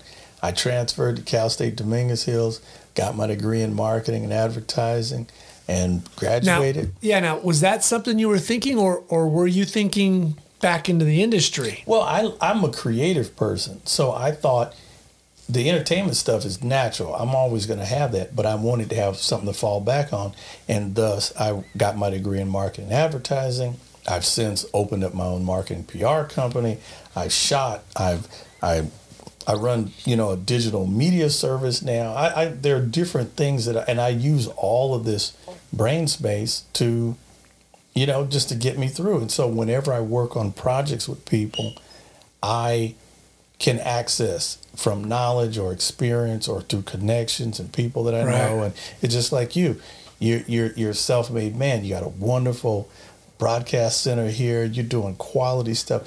People don't realize that you don't need a massive machine. You just need a heart. You just need organization, and you got quality sound, quality content. This can go anywhere. Your podcast can go anywhere in the world. Any theater or anything in college? Did you do anything in the entertainment? Nope. I mean, I stayed. So you just Put your head down and went to school. I went to business. I went into business school. It's funny, a buddy of mine said, man, you should have went to film school. You should have went to film school. And I was like, well, but since then, I shoot, I edit, I package things, I write. Matter of fact, you know, I've got several projects that I'm working on right now. What are you working on? Yeah, tell me. Yeah, I'm the co-executive producer of the Country Soul Music Awards. So that's something hopefully that's coming 2022. Okay. I got another buddy of mine, James Andrew, Taylor to the Stars. We're working on something called a reality show called Taylor Wars. Yes, right? Yeah. Is he up in La Habra? Yeah, he's over in La Habra. And so we're talking. Great guy. I met him. Yeah. Great guy. We're looking at, you know, when you look at fashion, you look at like these shows like Fashion Runway. People are so, you know, hooked on the fashion, but you don't see how that fashion is made. Mm-hmm. Imagine 3 top tailors, and they're all battling under pressure with maybe even limited budgets and stuff to pull off, you know, high quality work. So that's one of the things that we're looking at. I'm also looking to produce a automotive event called the Celebrity Shootout. And so my goal is to be able to bring the biggest A-list celebrities, actors, music people, VIPs, and make them all drag race for charity. Oh, that sounds like fun. Yeah. So, I mean, you got all these celebrities and icons. They got these Ferraris and Porsches and Corvettes and custom cars. I'm like, okay, you're always standing around in these magazines grinning and smiling. Can you drive it? Yeah. Kim Kardashian, you got that Lambo. Can you drive it? Uh-huh. I want to see Kim Kardashian race Ellen DeGeneres. I want Caitlyn Jenner to bring out her Porsche and go up against Patrick Dempsey. Can they drive? Yeah. I want to see this. I want everybody. And hell, just get into Jay Leno's garage and there you can pick a car there. hey, Jay Leno, I want to see Jay Leno take out Tim Allen and Tim outrun Jay. And it's all for charity. All of these celebrities can pick a charity of their choice. And the viewers at home could be able to have an app where they can make donor bets. And they could bet and wage their bets, but all the money that they're waging is going to go to the charities. I want to raise millions of dollars in 10 seconds. That's great. That's what my plan is. Your mind's spinning all the time. You're just spinning plates. Business, brother, business. We got to keep it rolling. So I'm happy to say I just now picked up a new position with a great group of people in Burbank, and I am the executive studio unit manager for 2526 Studios. So it's a sound stages in Burbank, right in the heart of the media district. We got a beautiful high-end green screen sound stage. We got a 60-foot white cyc, which that's kind of like a big, beautiful white room. Right. Where Infinity wall just kind of goes. Yeah. And you can actually drive a car. So that's what you would see in the car commercials and things like that. You can green screen. That's good. Put you anywhere. Put you anywhere in the world. And we're looking at getting a recording studio built. And we have a 3-time Grammy award-winning, multi-nominated Grammy nominated music producer, and his name's Prince Board. He was the founding member of the Black Eyed Peas. He's working with us. Oh, wow. So he wrote Where's the Love and, you know, all of these great songs with the Black Eyed Peas. And so he's there with us. So he's designing our music. He's our music director. So any type of music or television shows or scores, it'll probably be him knocking this stuff out. And so I'm making my shift into that studio world, and I'm looking at someday producing, directing, doing my own thing. Yeah, because you got your YouTube channel, so you put up some stuff there. Yeah. Have you directed anything yet? I've directed some small things, a couple commercials and things like that. I've been, you know, Do you like to be on that side of the camera? Don't mind it. You know, I love it. I like that creative side. It's telling that story. I've got, you know, movies and things stuck in my head, and I'm like, I'm a type of person that I don't like to even mess with things unless I'm holding the budget. Would you prefer to produce or direct? You know, I like directing. I think because that directing side, you really are telling that story. There's something in that director's seat when you are saying, I need more of this, or you trying to really make that moment. You want the viewers to feel something. And if you can get that, if you can do that, that's what the real great directors. I mean, you look at people like, oh my gosh, you know, you got so many great directors out there. It's just amazing. Clint Eastwood. Right. I have a great respect for him. You know, I just love, you know, I like, did you see The Mule? Yes. Oh man, what a freaking actor. And just Yeah, that was a heavy. Great job in that film.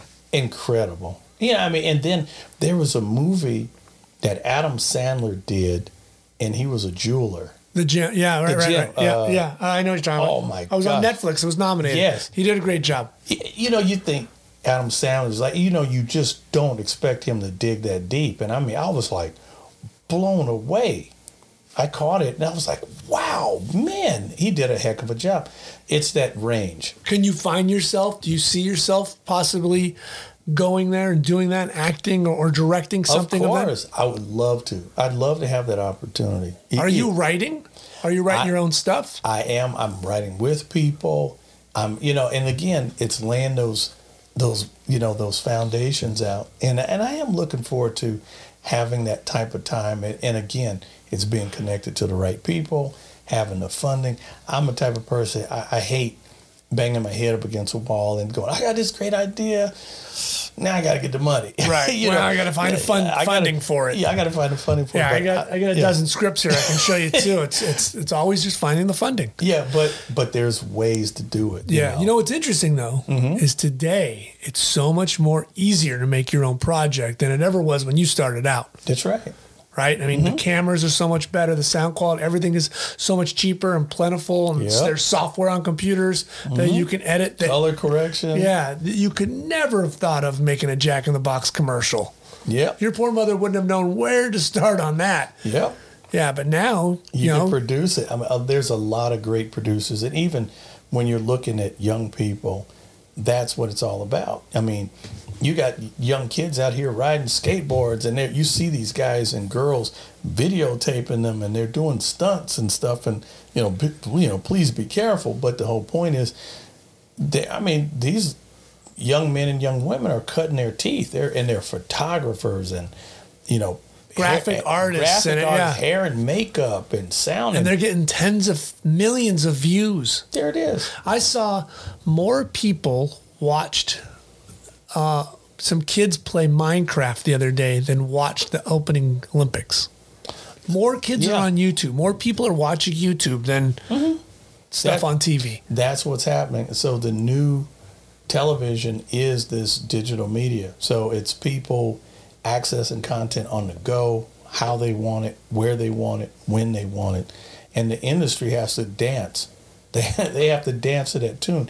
The old way of doing things, you could be a little bullish. Back then, you could be bullish and push the market around. Sure. Now it's like the consumers are consuming how they want it. So if you don't serve it up to them that way, you might have a little problem. Yeah, you're going to have a big problem. They just won't watch your product. Exactly. Yeah, they'll go because their choices are so plentiful. They can go anywhere. Yeah. So, yeah, but I just, meeting great people and stuff like that. I actually had the pleasure of meeting a guy by the name of Dan Frankel. He's a great cinematographer, works with Lionsgate. So just met with him recently. Real cool guy. And he's got a big project coming up. And I just met a guy named David Shapiro who runs the Creative Handbook. Okay. That's the book with all the information. So I just interviewed him. And the guys at 2526, they want me to have this little kind of like an interview show called Behind the Scenes. Rodney Allen Rippey, Behind the Scenes at 2526 Studios. So we're interviewing people and just learning about what's happening in the industry. As you know, when COVID blew in, it threw everything into a tailspin. So now everybody's trying to be poised and try to say, how can we not have this happen again? So everybody's trying to be precautious and do the best that we can, Sure. Check all the precautions, man. All right, Rodney, I have to know Sure. the political career. How did you ever think, let's dive into that? Wow. Well, at the time, I was actually living in Long Beach at the time, and I grew up, on the west side of Long Beach, as I had told you earlier. Right. And when I was a kid, matter of fact, when I had that big afro that we had talked about, I used to get my hair cut in Compton, and my dad knew all these people in Compton. So we were always in and out of Compton. My dad had a lot of friends. My family knew people there. And Long Beach is just like a stone throw away from Compton. Yes. Well, my college campus, Cal State Dominguez Hills, is literally just literally right on the other side of the freeway of the 91. One side is more or less like Dominguez, and right on the other side is Compton. Mm-hmm. So I'm in the middle of, I've graduated college and all this. I had my degree in marketing, and I got a call from a lady, and she said, Rodney, I want you to come represent me to the city because we're trying to get funding about this. It was a company or an organization that took used eyeglasses and repurposed them for people who couldn't afford glasses. Okay. You know how some people, your eyes change. Mm-hmm. They wanted to collect them and give them to the less fortunate. So it was a great idea. And they wanted me to represent them at the city. So I go in with this person with a nonprofit. Come to find out, we get into the pitch, and the city manager literally goes, Rodney, it's great that you're representing this charity, but I got to tell you, you need to run for mayor of Compton. And I was like, no, man. I said, I've never been involved in politics or That's anything like that. That's a big jump. And he goes, no, we need you to help give us a lift. We need we need to change our image, and you have a great image. So after a little bit of thinking, I did enter the political race to run for mayor of Compton, California. How old are you at this time? Golly, well, I mean, gosh, this was back probably this was like 6 years ago, 7 years ago. Okay. Yeah, I mean, this was a few years. Well, it was like 2 sessions back. Okay. I mean, two whole administrations and you've back. never even thought of politics or touched it or anything. Never thought about it, but I grew up in Long Beach, and I remember all my life going, man, why does Compton have such a bad rap? And after going there, I literally toured the whole city with a notepad in my car, and I go, this is crazy. And I made a note, and literally till this very day, I was through there recently, it still hasn't changed. I was like, it's sad. And my question was, why are there no trash cans on the street corners? I didn't see one. And I couldn't, and I was riding around, and the city just had issues. And I said, some of this stuff could be easily corrected. So when I went to run for that position, I had a whole agenda set up. I had a whole plan to bring in tax revenue, generating jobs into Compton, and really make a difference. It wasn't a political stunt. It wasn't a joke. I really wanted to go in and make a difference. And there were people who just thought like, oh, Rodney's doing this as a stunt. And trust me, my campaign mission was so progressive. They were like, oh, wow. And it was like, during one of the debates, they said, well, Rodney, what are you going to do about a few years back, there was like money missing. I said, that money's gone. I said, I'd rather focus on how we can turn the city around now, going forward. I said, look, and I guarantee you it won't happen under my administration. And everybody was looking to see how I could have done that. I had already talked to the owner and CEO who ran the accounting company that handles the city of Long Beach and the port of Long Beach. Mm-hmm. They've got hundreds of millions and billions of dollars coming in and out of the port. Oh, yeah. If they could track that, surely they could help track some business. And I said, when I become mayor, I said, I'll have a third-party accounting. I said, there won't be no money missing. And when I said that, you could hear a pin drop. And I was like, uh-oh, I think I said too much. It was one of those things. Mm-hmm. But the most important thing was it was a great experience and getting out into the community. And I mean, I still come across people to this very day. And they go, man, I remember when you ran. I really wish you would have won. I really think that you could have made a big difference. And I have to tell you, during that election, the night of the election, which was really crazy, the two largest precincts. So I'm in City Hall with all the rest of the candidates. And the polls closed at 8 o'clock. And there were two campaign boxes missing. Two ballot boxes were missing. So 8 o'clock, no ballot boxes. What? 8:15, 8:30, 8:45, 9 o'clock. 9:15, this like a delivery guy shows up with this box, walks into City Hall, and they're like, there's the campaign box. And they freak out and everybody rushes to the front. I'm standing there, and he walks in and sits it down on the table, and he's like, okay, there you go. They were like, whoa, whoa, whoa. And they look at the box, and it had one chain on it. All you had to do is grab the chain and slide it off, and open the box up. It was all the ballots were exposed. He goes, and everybody started screaming at this guy. What happened to the chain? He goes, I don't know. This is how they gave it to me. They're like, who? He doesn't know anybody's name. The ballot box had one chain on it, so they're freaking out. And they're yelling at him, and they said, wait a minute, where is the other ballot box? He goes, it's in the car. The car is locked. They said, you can't leave this thing out in the car.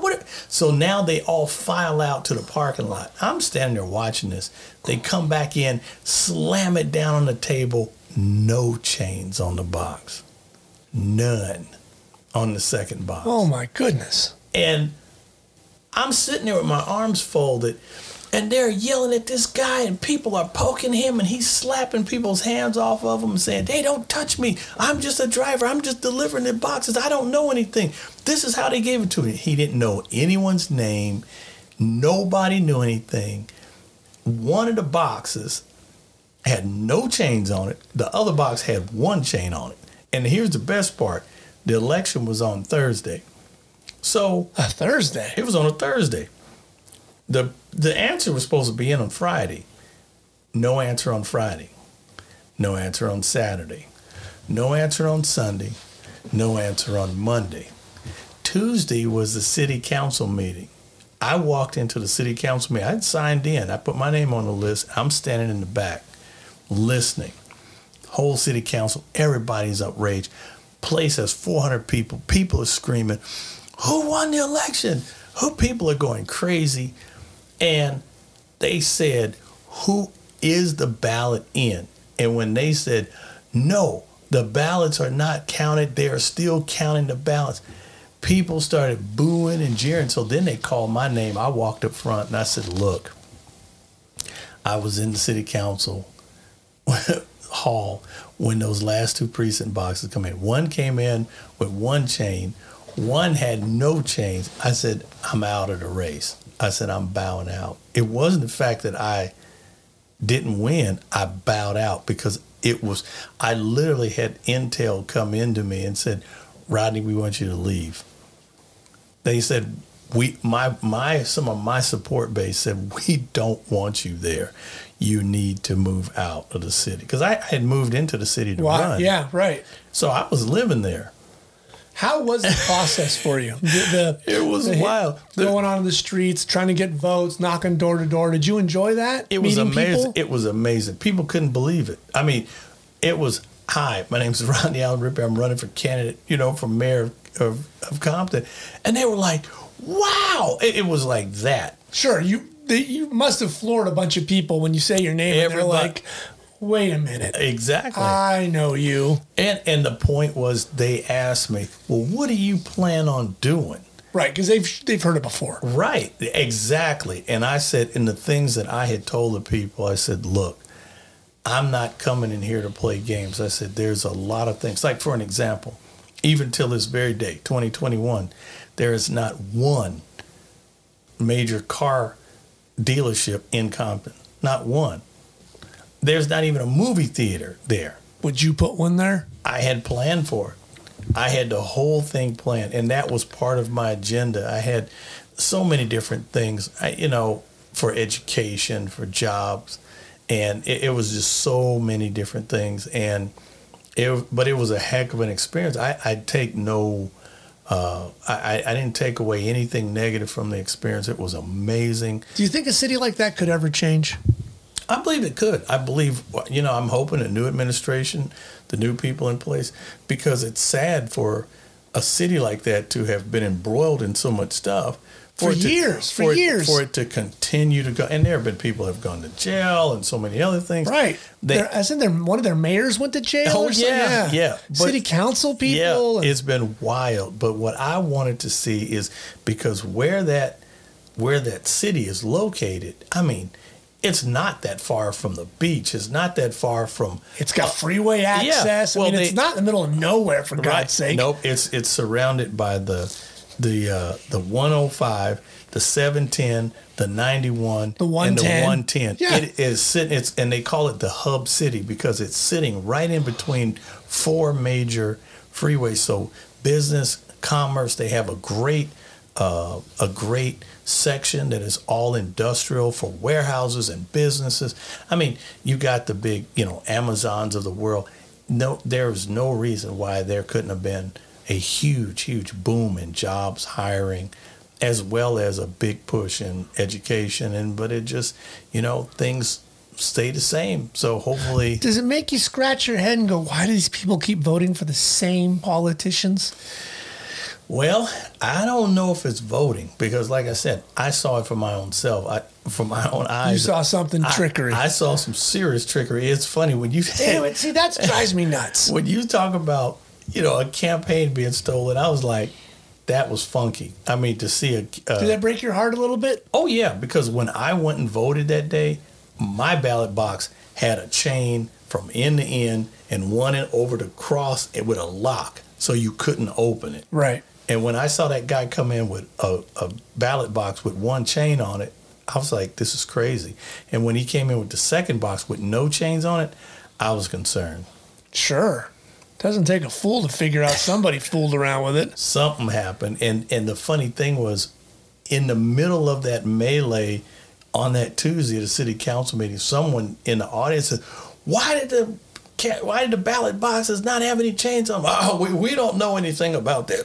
We're going to keep moving. Yeah. Next agenda. Water park. Harumph. I didn't get one out of that guy. Exactly. You know that bit. That's right. Blazing Saddles, man. Blazing Saddles. What other future projects are you working on? Well, really excited, man. I just got a call. A dear friend of mine, her name's Tammy Locke. She was actually in the movie The Monroes, the TV show back in the day.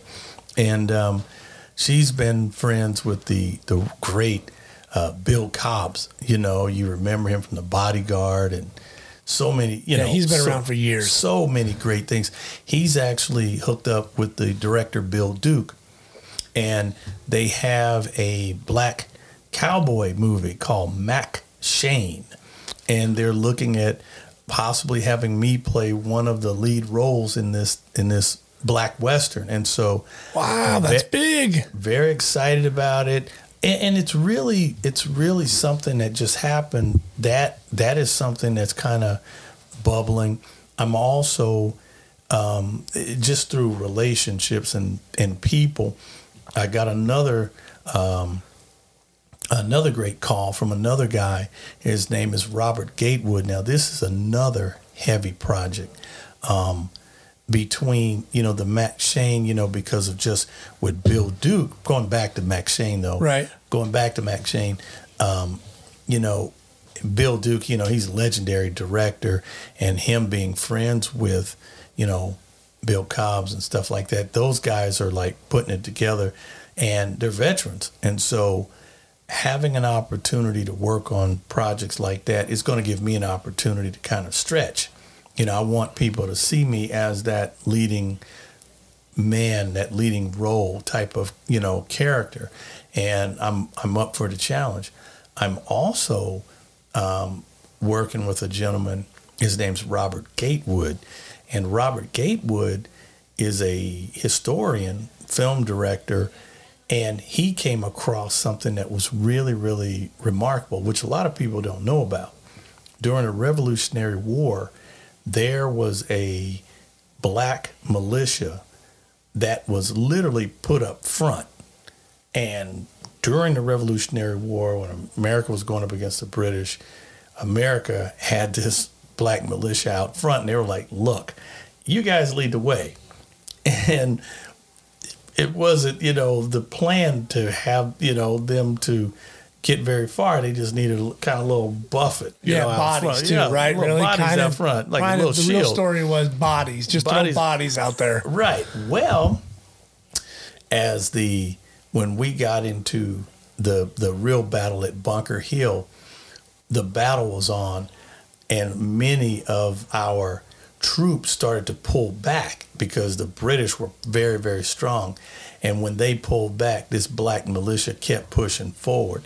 And believe it or not, they're called Bucks of America. A lot of people don't even know. If you go on the internet and you Google Bucks of America, there's actually a flag. There was a shield, a crest that they actually had on their uniform. Wow. And Robert Gatewood started doing all this research, and he started posting up stuff about Bucks of America. Do you know he got called and contacted by the British government? And they said, "Dear Mr. Gatewood, we have found that you are writing and talking about the Bucks of America, and it seems that you have uncovered a piece of American history that has never been told." Wow. And they wanted to know where he was getting his information, and they fact-checked him, and they came back to say, yes, you're absolutely right. The Bucks of America, we did battle the Bucks of America. And so then he actually ended up acquiring the rights to the story. Was there a book or a novel written? Is that what he pulled, or a script? It's a script that's together, and he actually made me a co-producer on the project and gave me another lead role. So I'm up for 2 major lead roles in 2 major epic, historical film projects. So I'm excited to be, the Mac Shane project with Bill Duke and Bill Cobbs, and also looking at this thing with Robert Gatewood and a big cast of people for Bucks of America. So it's pretty exciting. And you can go on to IMDb and you can look on there, and you'll see Robert Gatewood, Bucks of America, and you'll see that I'm a character. I'm already cast for one of the lead roles. What kind of actor are you? Are you a method actor, or what's your style? What do you like to lean on? I really believe in just digging into the character, embodying that, and really delivering the best performance I possibly can. I mean, and again, a lot of people don't know it's in me, and I literally can go anywhere from comedy to dramatic, and I'm looking forward to this opportunity. I want my fans out there to see it. A lot of people are waiting, and again, will you start prepping yourself with like either weight gain, weight loss, or training, or what will your process be? These were the type of things we'll just kind of learn the ways, kind of understand, maybe read some books about that, dig into especially the feeling of what would it be like to be at this place in that moment in time. And once you get your mindset, do a lot of research. And have you started any research? Some of this, yes. Some of this is already in underway. So were they free slaves? Slaves? Yeah. Well, these were free. These were like, hey, listen, if you come with us, there was promises like, hey, listen. Land or some kind of something. Well, what had actually happened was the North had put out there to the slaves in the South, hey, if you can get free, come north and fight.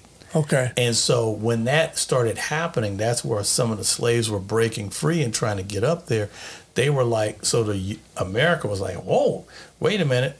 Let's not have these people running. Let's make them put them on our side, but we're going to put them out front. Sure. And so that was the logic. And again, these are certain things that are, people, I think what's happening right now, I was talking with another colleague, as you know, the world is in flux and things are really, really changing. And we just got to get back to the real reality of we are American. We are all here together. We've got to make this thing better. And when you start looking at things that just don't make sense, I think people are starting to ask questions. Sure. People are starting to say, you hear people go, well, I don't care how you slice it. I just think like what had happened at the Capitol, that was a tragedy that affected us all. That made America look crazy. Sure. And I'm like, are we imploding from within?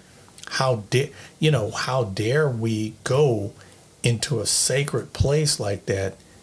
I even if I don't care how mad I would be, I would never, I don't know no one could ever talk me into, hey, Rodney, let's go down to the Capitol and scale the wall. Are you crazy? Yeah, or City Hall or any place like that. I wouldn't even go to the freaking courthouse and bust the window out. It's stupid, it's foolish, and that doesn't get anything done. And I was like, oh my God. And I was like, this is not happening. And I'm like, I'm thinking, what is the rest of the world thinking? So as Americans, I think we all got to get it together. We got to really get down to getting ourselves together, communication, love, working together, industry, retaining jobs, getting our youth back in a place where, and getting them caught up, because this pandemic has put A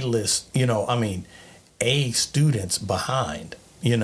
This is some serious stuff. And so I think that, as we push through this year, it's an exciting time, and I'm excited to see how we're coming out of this thing together. This isn't about one people or one type of party. We're all in this together. This is America. The rest of the world is watching, and I want to see great things. I'm going to do my part. I'm going to, like I've always done, I'm going to hold my head high. I'm going to do my best to not capsize anybody else's boat, so that we all can sail down this river together. That sounds like a damn good project. Good enough for me. That's great. Where can people find your stuff? On YouTube? You can find me on YouTube. You can find me, 2526 Studios on YouTube, Instagram. Are you on Instagram? Yeah, I'm on Instagram. Are you on Twitter? I'm on Twitter, Rodney Allen Rippey. You can say hi and see me. I'm on Facebook. Say hello. Anybody's got some funding and wants to do a project? Hey, anybody? Hey, I'm going to be, it's all about having fun. I'm involved with some great people in education, STEM education. It's a group of guys and people. You're big on that. You really want to give back to kids, don't you? Well, yeah, we're tied into some great stuff. There's a group called the Hidden Pioneers, and we have a working relationship with NASA. And NASA is making a huge call for more kids to get involved with STEM. And, there's, federal dollars, and there are people really wanting to make sure that kids have opportunities for STEM education. If you look at the high schools, they've cut all these, vocational classes out. No metal shop, wood shop, metal. Even home ec is gone. All of these really great things are gone. And so we need to make sure that the kids have access to technical skills, because if they don't go off to college, or we're looking at the whole world, we're going to be short technicians. Look at all the journeymen. They're retiring, men and women who are people in electrical positions and things. They're getting older. They want to stop. They want to retire. Right. When they retire, who's going to fill that void? You can't just ramp up knowledge overnight. So that's why we need to get young people involved, get their hands busy, and really get them involved with STEM education. Yeah, that's big, because those, God knows, they're needed. Yep. There you go. What other projects are they trying to help facilitate and get those kids into that STEM and think that it's important and get their hands on it? Right. Well, the whole thing is, you're looking at everything from robotics. We've got a great relationship with a $1 billion car company called Lucid Motors, and they have an incredible car called the Lucid Air.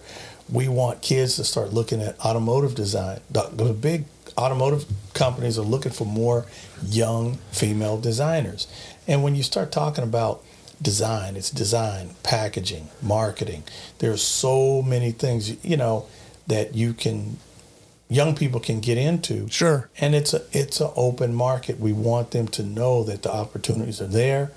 They just need to seek out these things that are there and available to them. And we're trying to present as much as we can through the Hidden Pioneers. Also, I almost forgot, we're going to have the second annual Global Diversity Summit and Fundraiser February 24th, 25th, 26th, 2022. Okay. And so it's a live stream event, it's a 3-day event, and we're going to have huge interviews with. Where can they find it? It's probably going to be on E360 TV. Okay.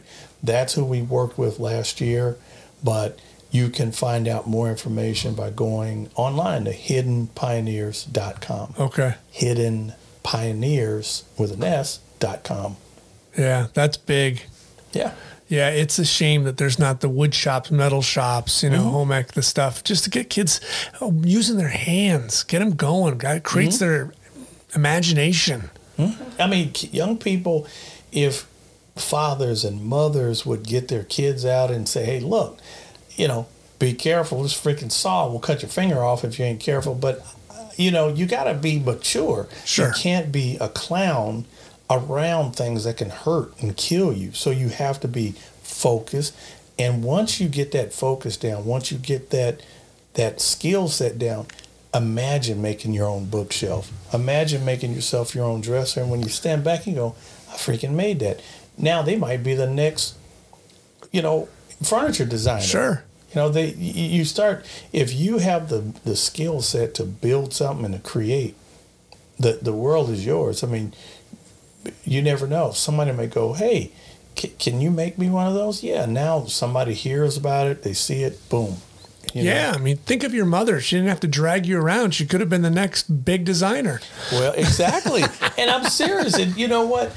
I look at some of the things that she created, and I'm like, man. Do you have any of those pieces still? Yeah. Some of these pieces. And I plan on taking a little trip back home and grabbing some. I want to shadow box some of this stuff and put it up. Really cool stuff. Oh, Rodney, man, thank you so much for taking the time and doing this. It's a pleasure, man. It was a pleasure chatting with you. This is awesome. To hang with somebody that used to be my doll buddy. Yeah, man. Used to, sometimes, I hate to tell you this, but you would be the monster that would attack Steve Austin of the Bionic Man. But, that's right. But you were still the buddy at the end of the day. That's right. Well, man, it's good, man. I've had a great time and look forward to continued success to you as well. Oh, you're the best. Thank you, Rodney. Peace, man. Thank you for listening to my conversation with Rodney. You can find him on Facebook, Twitter, Instagram, as well as his YouTube channel. And if you enjoyed this episode, please hit the like button, subscribe as well, and you can find all of our shows on justagoodconversation.com.